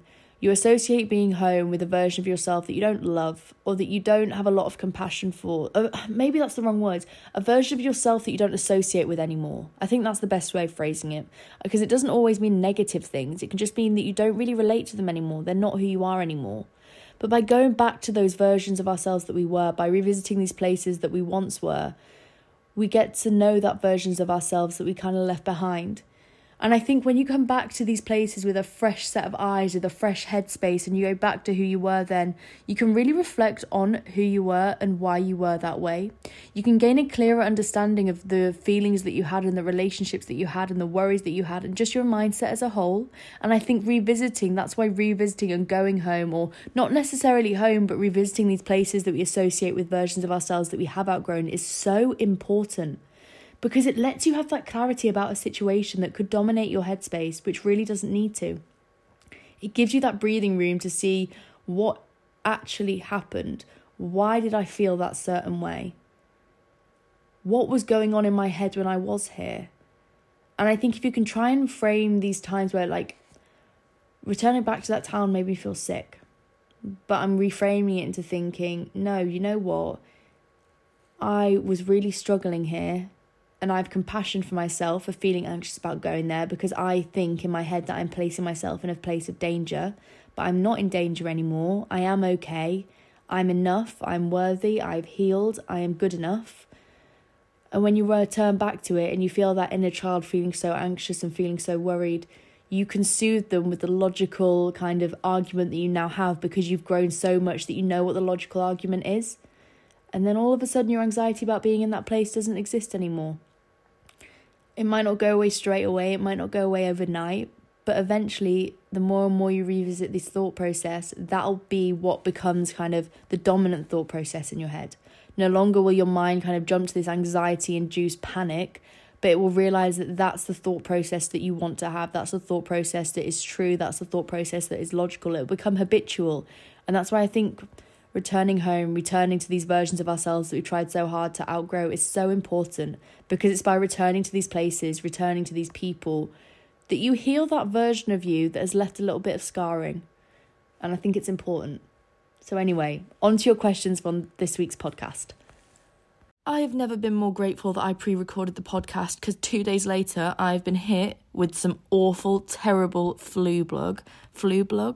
My head is so sore. Oh my God, I forgot I've got Vaseline all over my face because I've got dry skin. God, I am not thriving right now, guys. I'm really not thriving. But so I put a question. Oh my God. Sorry. Right. So I put a question box on my Instagram story, and then I was so like, oh my God, no one's asked me anything. This never happens. And I was really sad about it. And then I got a message from one of you guys being like, your question box isn't working. And then I put one up and you all asked questions, and I felt so much better about life because I was so upset. I was like, oh, no one listens to the podcast anymore. Why do I even ask these things? Maybe I should just stop with the question time thing. And it's actually ended up working out very well. Okay, so I haven't actually looked at any of these questions. Sometimes I look beforehand. I haven't looked at any, and we've got quite a lot this time. So we're just going to do as many as I can before I think my voice is going to die. I know we're not meant to do a life update at this point, but I've woken up and I had a lecture at 9:30 and I just haven't gone because I've just done work in my bed and I have to write a stats report. Progress though, from when I was crying about Stata last time, I've now written the report. It is 2 pages too long, but I'm going to cut. I need to cut half of it out, but that's okay. We're not stressed about that at all. We're not stressing anymore. Okay, first question. How do you balance friends in your relationship? So I find this relatively easy because I'm long distance. So when I'm at home, like when I'm in London, I'm just me, really. And when I'm then with my boyfriend, I'm kind of just seeing him. But I say I find this relatively easy. I find it easier because we are long distance, which means we have that separation between each other, which means that kind of like I do have my own friends here and he has his own friends there. But what I've also found with balancing friends in my relationship is that my friends in London, like my housemates, get along really, really, really well with my boyfriend. And I've made it so that we've really like we haven't done loads and loads of stuff on our own. We've always done things together. So when he comes, like, we all make breakfast together, or we'll all go to the pub together, we'll all drink together, like, we'll all do events together and, like, things. And I think that's made it so that when he does come up, it doesn't feel like I'm fully away from him from like a full weekend, because we'll all do things together that entire week. Like, he's coming up this weekend and he's coming up early and I'm not home, and he's just going to hang out with my housemates until I get back. And it's really nice that everything's got that comfortable between us all now, because it just makes it so much easier. And I think it makes it so much easier to balance your friends with your relationship when you integrate the two. I think that's really how you balance it, is when I'm at home, like obviously I have my best mate at home, and as soon as I started getting with Louis, getting with sounds so like childish, like as soon as we started dating, I introduced them both, because I was like, well, like, I want you to know, like, I want you to meet my friends. I want my friends to like you. If my friends don't like you, I'm not gonna, like, do you know what I mean? My friend's opinion of you really matters to me. And now they're like best mates. Like, they have their own little friendship, like, removed from me. Like, they'll text and everything, like, do you know what I mean? So I think that's the best way to balance it, is to integrate it all, so it never feels like you're doing one without the other. And I think also prioritizing one-on-one time is important. So I'll make sure that I'll go like obviously when I'm in the house on my own, it's a bit different, but at home is a good example because we're not long distance anymore at home. But I'll make sure that I'll do stuff with just my friends one day a week, and then like make sure that we do things all together, and then spend time with my boyfriend as well. I think that's the thing. That's how you balance it, is doing one-on-one a bit, but also having it all together, because it's really, really fun, really fun. And also having clear communication. Like, I know if my mates, if they felt like I wasn't seeing a lot of them, they could just tell me and I'd be like, okay, cool. Like, they would feel comfortable enough to tell me, because I would feel comfortable enough to tell them. So I think that's really important, having clear communication with your friends, but also integrating it all together. Like, I find it weird when people are like, my friends have never met my boyfriend. Like, why? They're meant to be your best mates all together, or don't you want them all to meet? I want them all to meet anyway. Best tips to maintain discipline within your daily routine and life in general. I really so I think it's working out what works for you.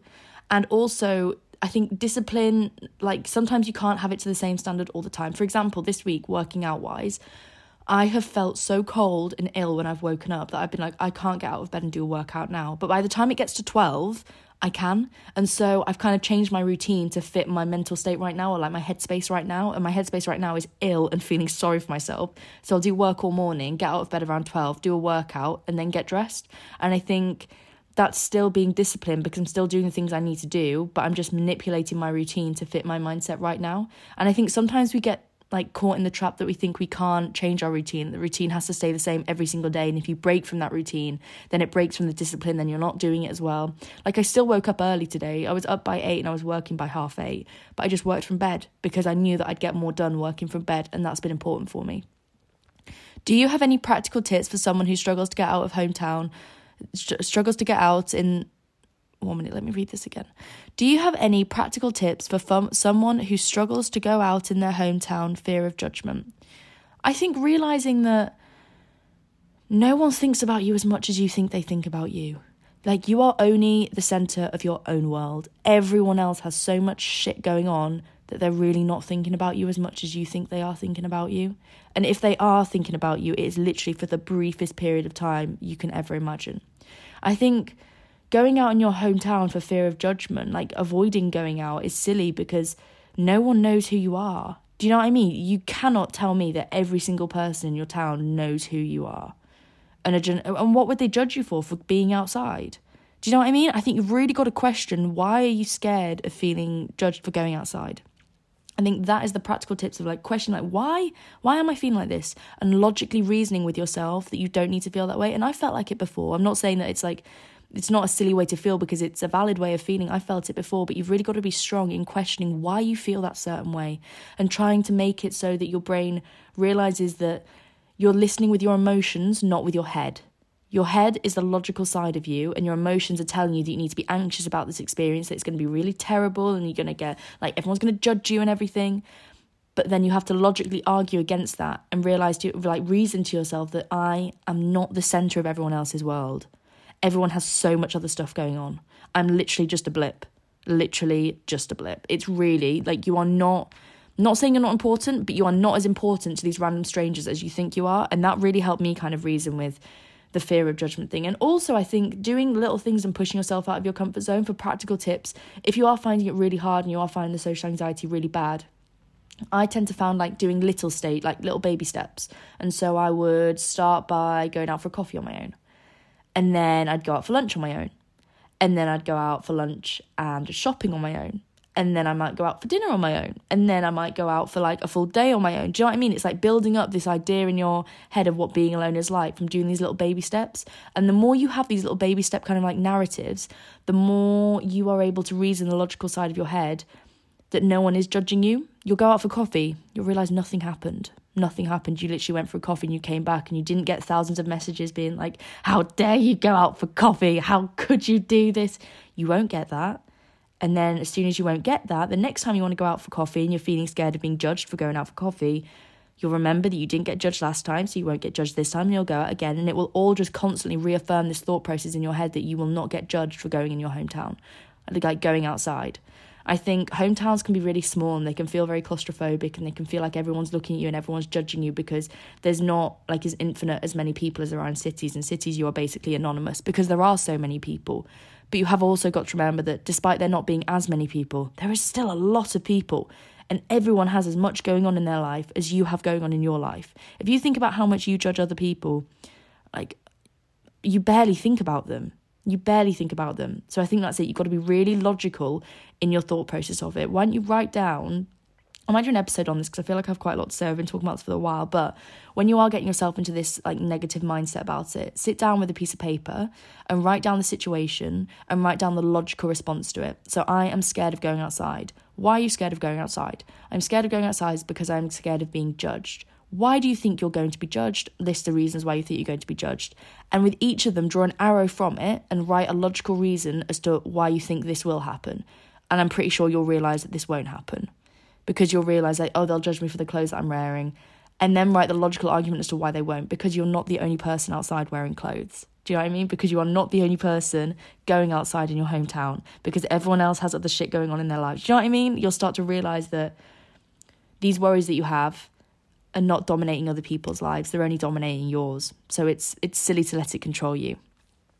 How do you stop overthinking things you have said?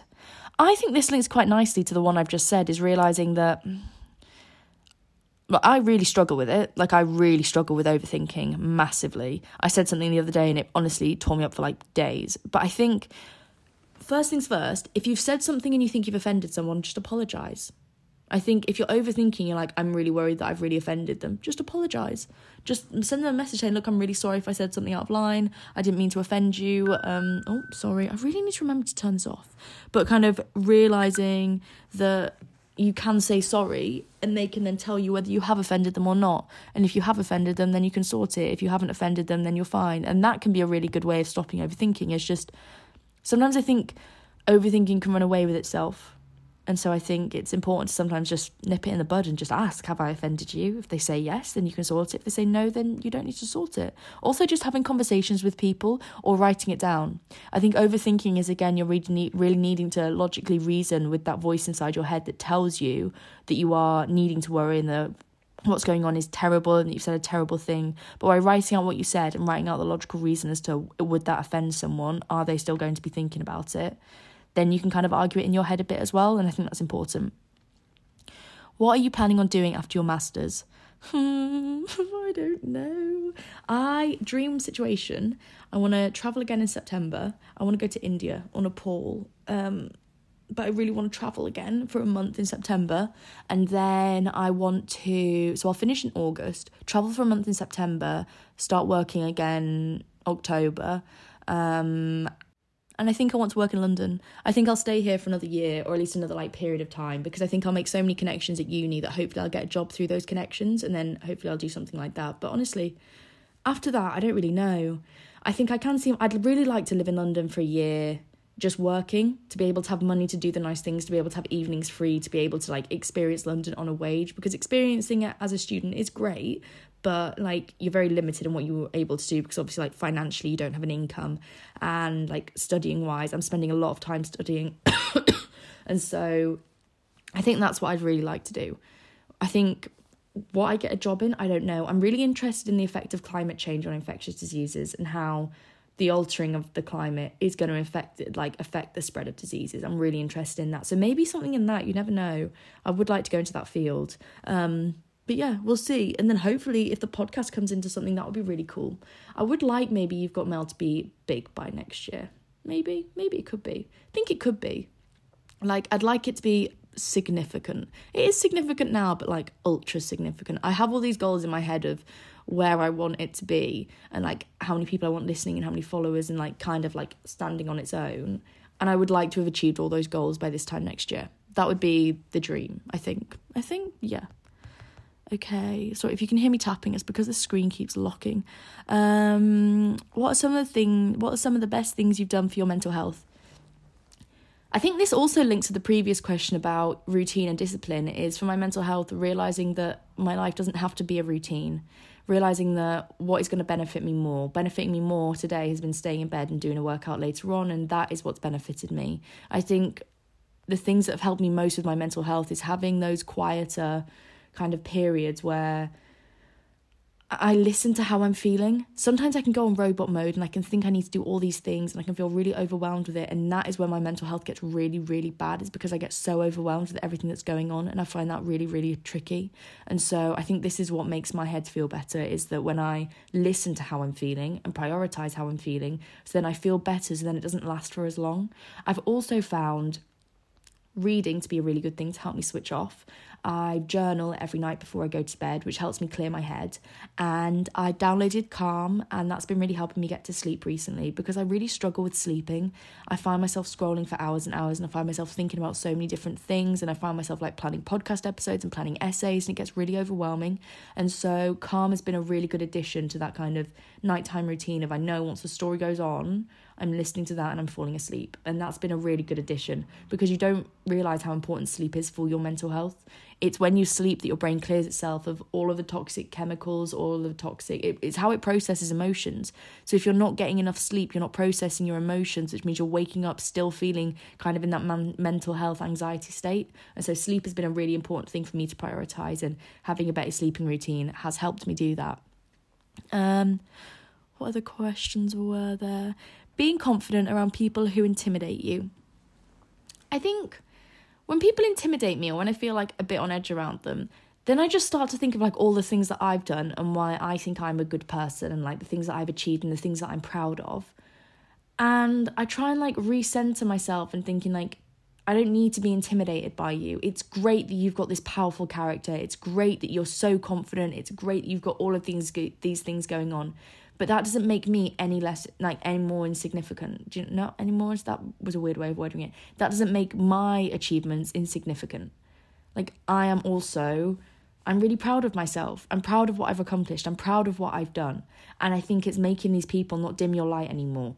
It's acknowledging their presence and kind of seeing them for all that they are, but then also realising that I kind of imagine it sometimes like I have a bubble around me and that they can't get inside my bubble. Like, my bubble is still me. Like, I am always me with them there, without me there. And I try and, like, remember how I am when I'm feeling my most confident, best self, and realise that that person is still me. That regardless of the people around me, I will always still remain true to myself and remain proud of what I've done, and I won't let other people intimidate me in that way. And that's been helpful, as kind of like visualizing like an almost bubble of like around myself that people can't penetrate.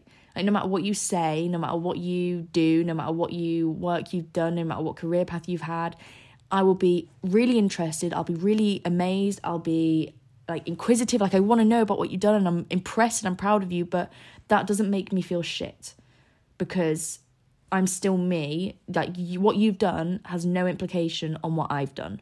And it's something that, like, I'm not good at it. It happens all the time and I really trip up a lot. But having that thought process in my head of remembering that what you've done has no implication on what I've done. If anything, why have you crossed my path? Because that's interesting. Is this to teach me something? Is this to show me something? Is this to light a spark inside of me? Like, why have you crossed my path? If I'm intimidated by you, it probably means you've done something that I want to do. So try and shifting it as well in your head from being like, I'm not intimidated by you because you've done things I want to do. What an incredible opportunity this is to learn from someone who's done it. Like, this is a blessing. This is why this has happened. It's not a curse to make you feel shit. It's an opportunity to make you realise how you're going to get to a position in your life that you want to get to. And it doesn't have to be academically or career-wise. It could even be they're a really confident person.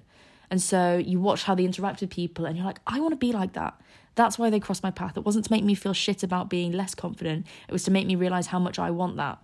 And that's kind of how I change it in my head, which I think has been helpful. Oh my God, this has been 20 minutes. I'm so sorry. Anyway, on to the new things that I've done this week that I recorded 2 days ago. It's like time traveling, isn't it? Okay, on to the new things that I've done this week, guys. Mainly the new thing I've done is bought Calm. And this is, again, my little plug for buying Calm. It's great and I'm loving every second of it. Also, I haven't mentioned it on here, but so this company, Dematica, got in contact with me about doing like a skincare kind of thing where basically if I use their skincare and I tell people about it, then they'll send it to me for free. And so, guys, that was for full transparency. I want you guys to know everything. I feel like I'd be weird if I was just like promoting it without letting you know, but that I got it for free. But it's a personalised skincare thing, and I've always wanted to try these. And so I did my whole like checkup thing and everything, and I've been using it for 2 weeks now. I wanted to give it a bit of time before I told you guys about it because I wanted to check that it was actually good. It is so good. My skin hasn't looked this good in ages. Like, it genuinely hasn't looked this good. My spots have all nearly disappeared. It's been brilliant, and I honestly couldn't recommend it enough. And the fact that it's personalised to your own skin tone, your own skin type. Because I need to move my legs, I've got cramp. Because I initially said that I was just struggling with like glow, and then they were like, no, lol, you've got spots and we're going to help you sort them. And I was like, okay, thank you. And it's going great. You get like this 1 tube bottle and you get 1 each month, and it's just a personalised thing. So I think mine's got cycla something in, niacinamide and another thing, and I just use it morning and night, and that's the only serums that I use. It's really, really, really good. When you think about how much money, and this is the thing with skincare, I kind of use it a bit like an experiment sometimes. I forget it's my own face I'm experimenting on, and then I end up coming out in like these massive spots, and it's really bad. But this has been a game changer. If you don't have to use it. If you're interested in using it, you can use my code. You can get like 10% off in your first order for £3. Like, you get, and that included in that is unlimited consultations with dermatologists. You get a checkup consultation where they read to you, like you send your photos in, they assess your skin tone, I see it saying skin tone, I mean skin type. They assess your skin type, they make the personalised bottle for you. Even if you just try it for a month for £3, it's so worth it. The link's I'm going to include the link below because I think you guys will like it, to be honest. I am really liking it and couldn't recommend it enough. But yeah, that and Calm. I'm also about to start a new book called, what's it called? Ali Smith, How to Be Both. It says it brims with palpable joy. I think I need that. I need that right now. I'll read you the blurb. A Renaissance artist of the 1460s, a child of the 1960s. 2 tales of love and injustice twist into a singular yarn where time gets timeless, knowing gets mysterious, fiction gets real, and all lives given all lives get given a second chance. I'm excited about it. It's written in a really cool way, and I don't know much about it. I just know it's got really good reviews. It was shortlisted for loads and loads and loads of awards. So yeah, I'm excited to read it, and I will let you know what it says, what it's like. I finished what's it called? Storyteller. I finished it. It was brilliant. I think I told you guys about this. I can't remember when I had a bath because I finished it then. It was incredible. Couldn't recommend it enough. But anyway, I hope you're all having a lovely week. Make sure you are following me on Instagram and on TikTok at You'veGotMail_pod. And I will be back with you on Christmas Day or Boxing Day. I don't know, whatever day next Sunday is. Okay, anyway, I hope you're having a great week and I'll speak to you soon. Bye. Oh, final thing. 2 final things, actually. I said bye a bit eagerly. First off, if you can give me a little rating, if you can share the podcast with one person. Guys, I really, really want to reach like 500 listeners before the end of the year. It's a tough ask, but I believe it can happen. Also, I want to make merch. And I mentioned this the last podcast episode, and there was some interest. If you are interested in merch, because I'm going to make some for myself and I will make it for you as well. We can all just be promoting. I was thinking like stickers. They would be so cute, like little stickers on all of our laptops, just spreading You've Got Mail around the world. I'm going to post it to you and you can all stick the stickers everywhere and world domination of the podcast. Can you imagine? It's on the news. You've Got Mail is everywhere. That would be incredible. But no, anyway, if you are interested, reply. I'm going to do like a little story today on my Instagram or something, or reply to the Spotify message. There is a Spotify message question that you can reply to. Reply to it if you are interested, please, so I don't just spend loads of money on merch that no one wants. But anyway, I hope you have a lovely week, and I promise this is the end now. Speak to you soon. Bye.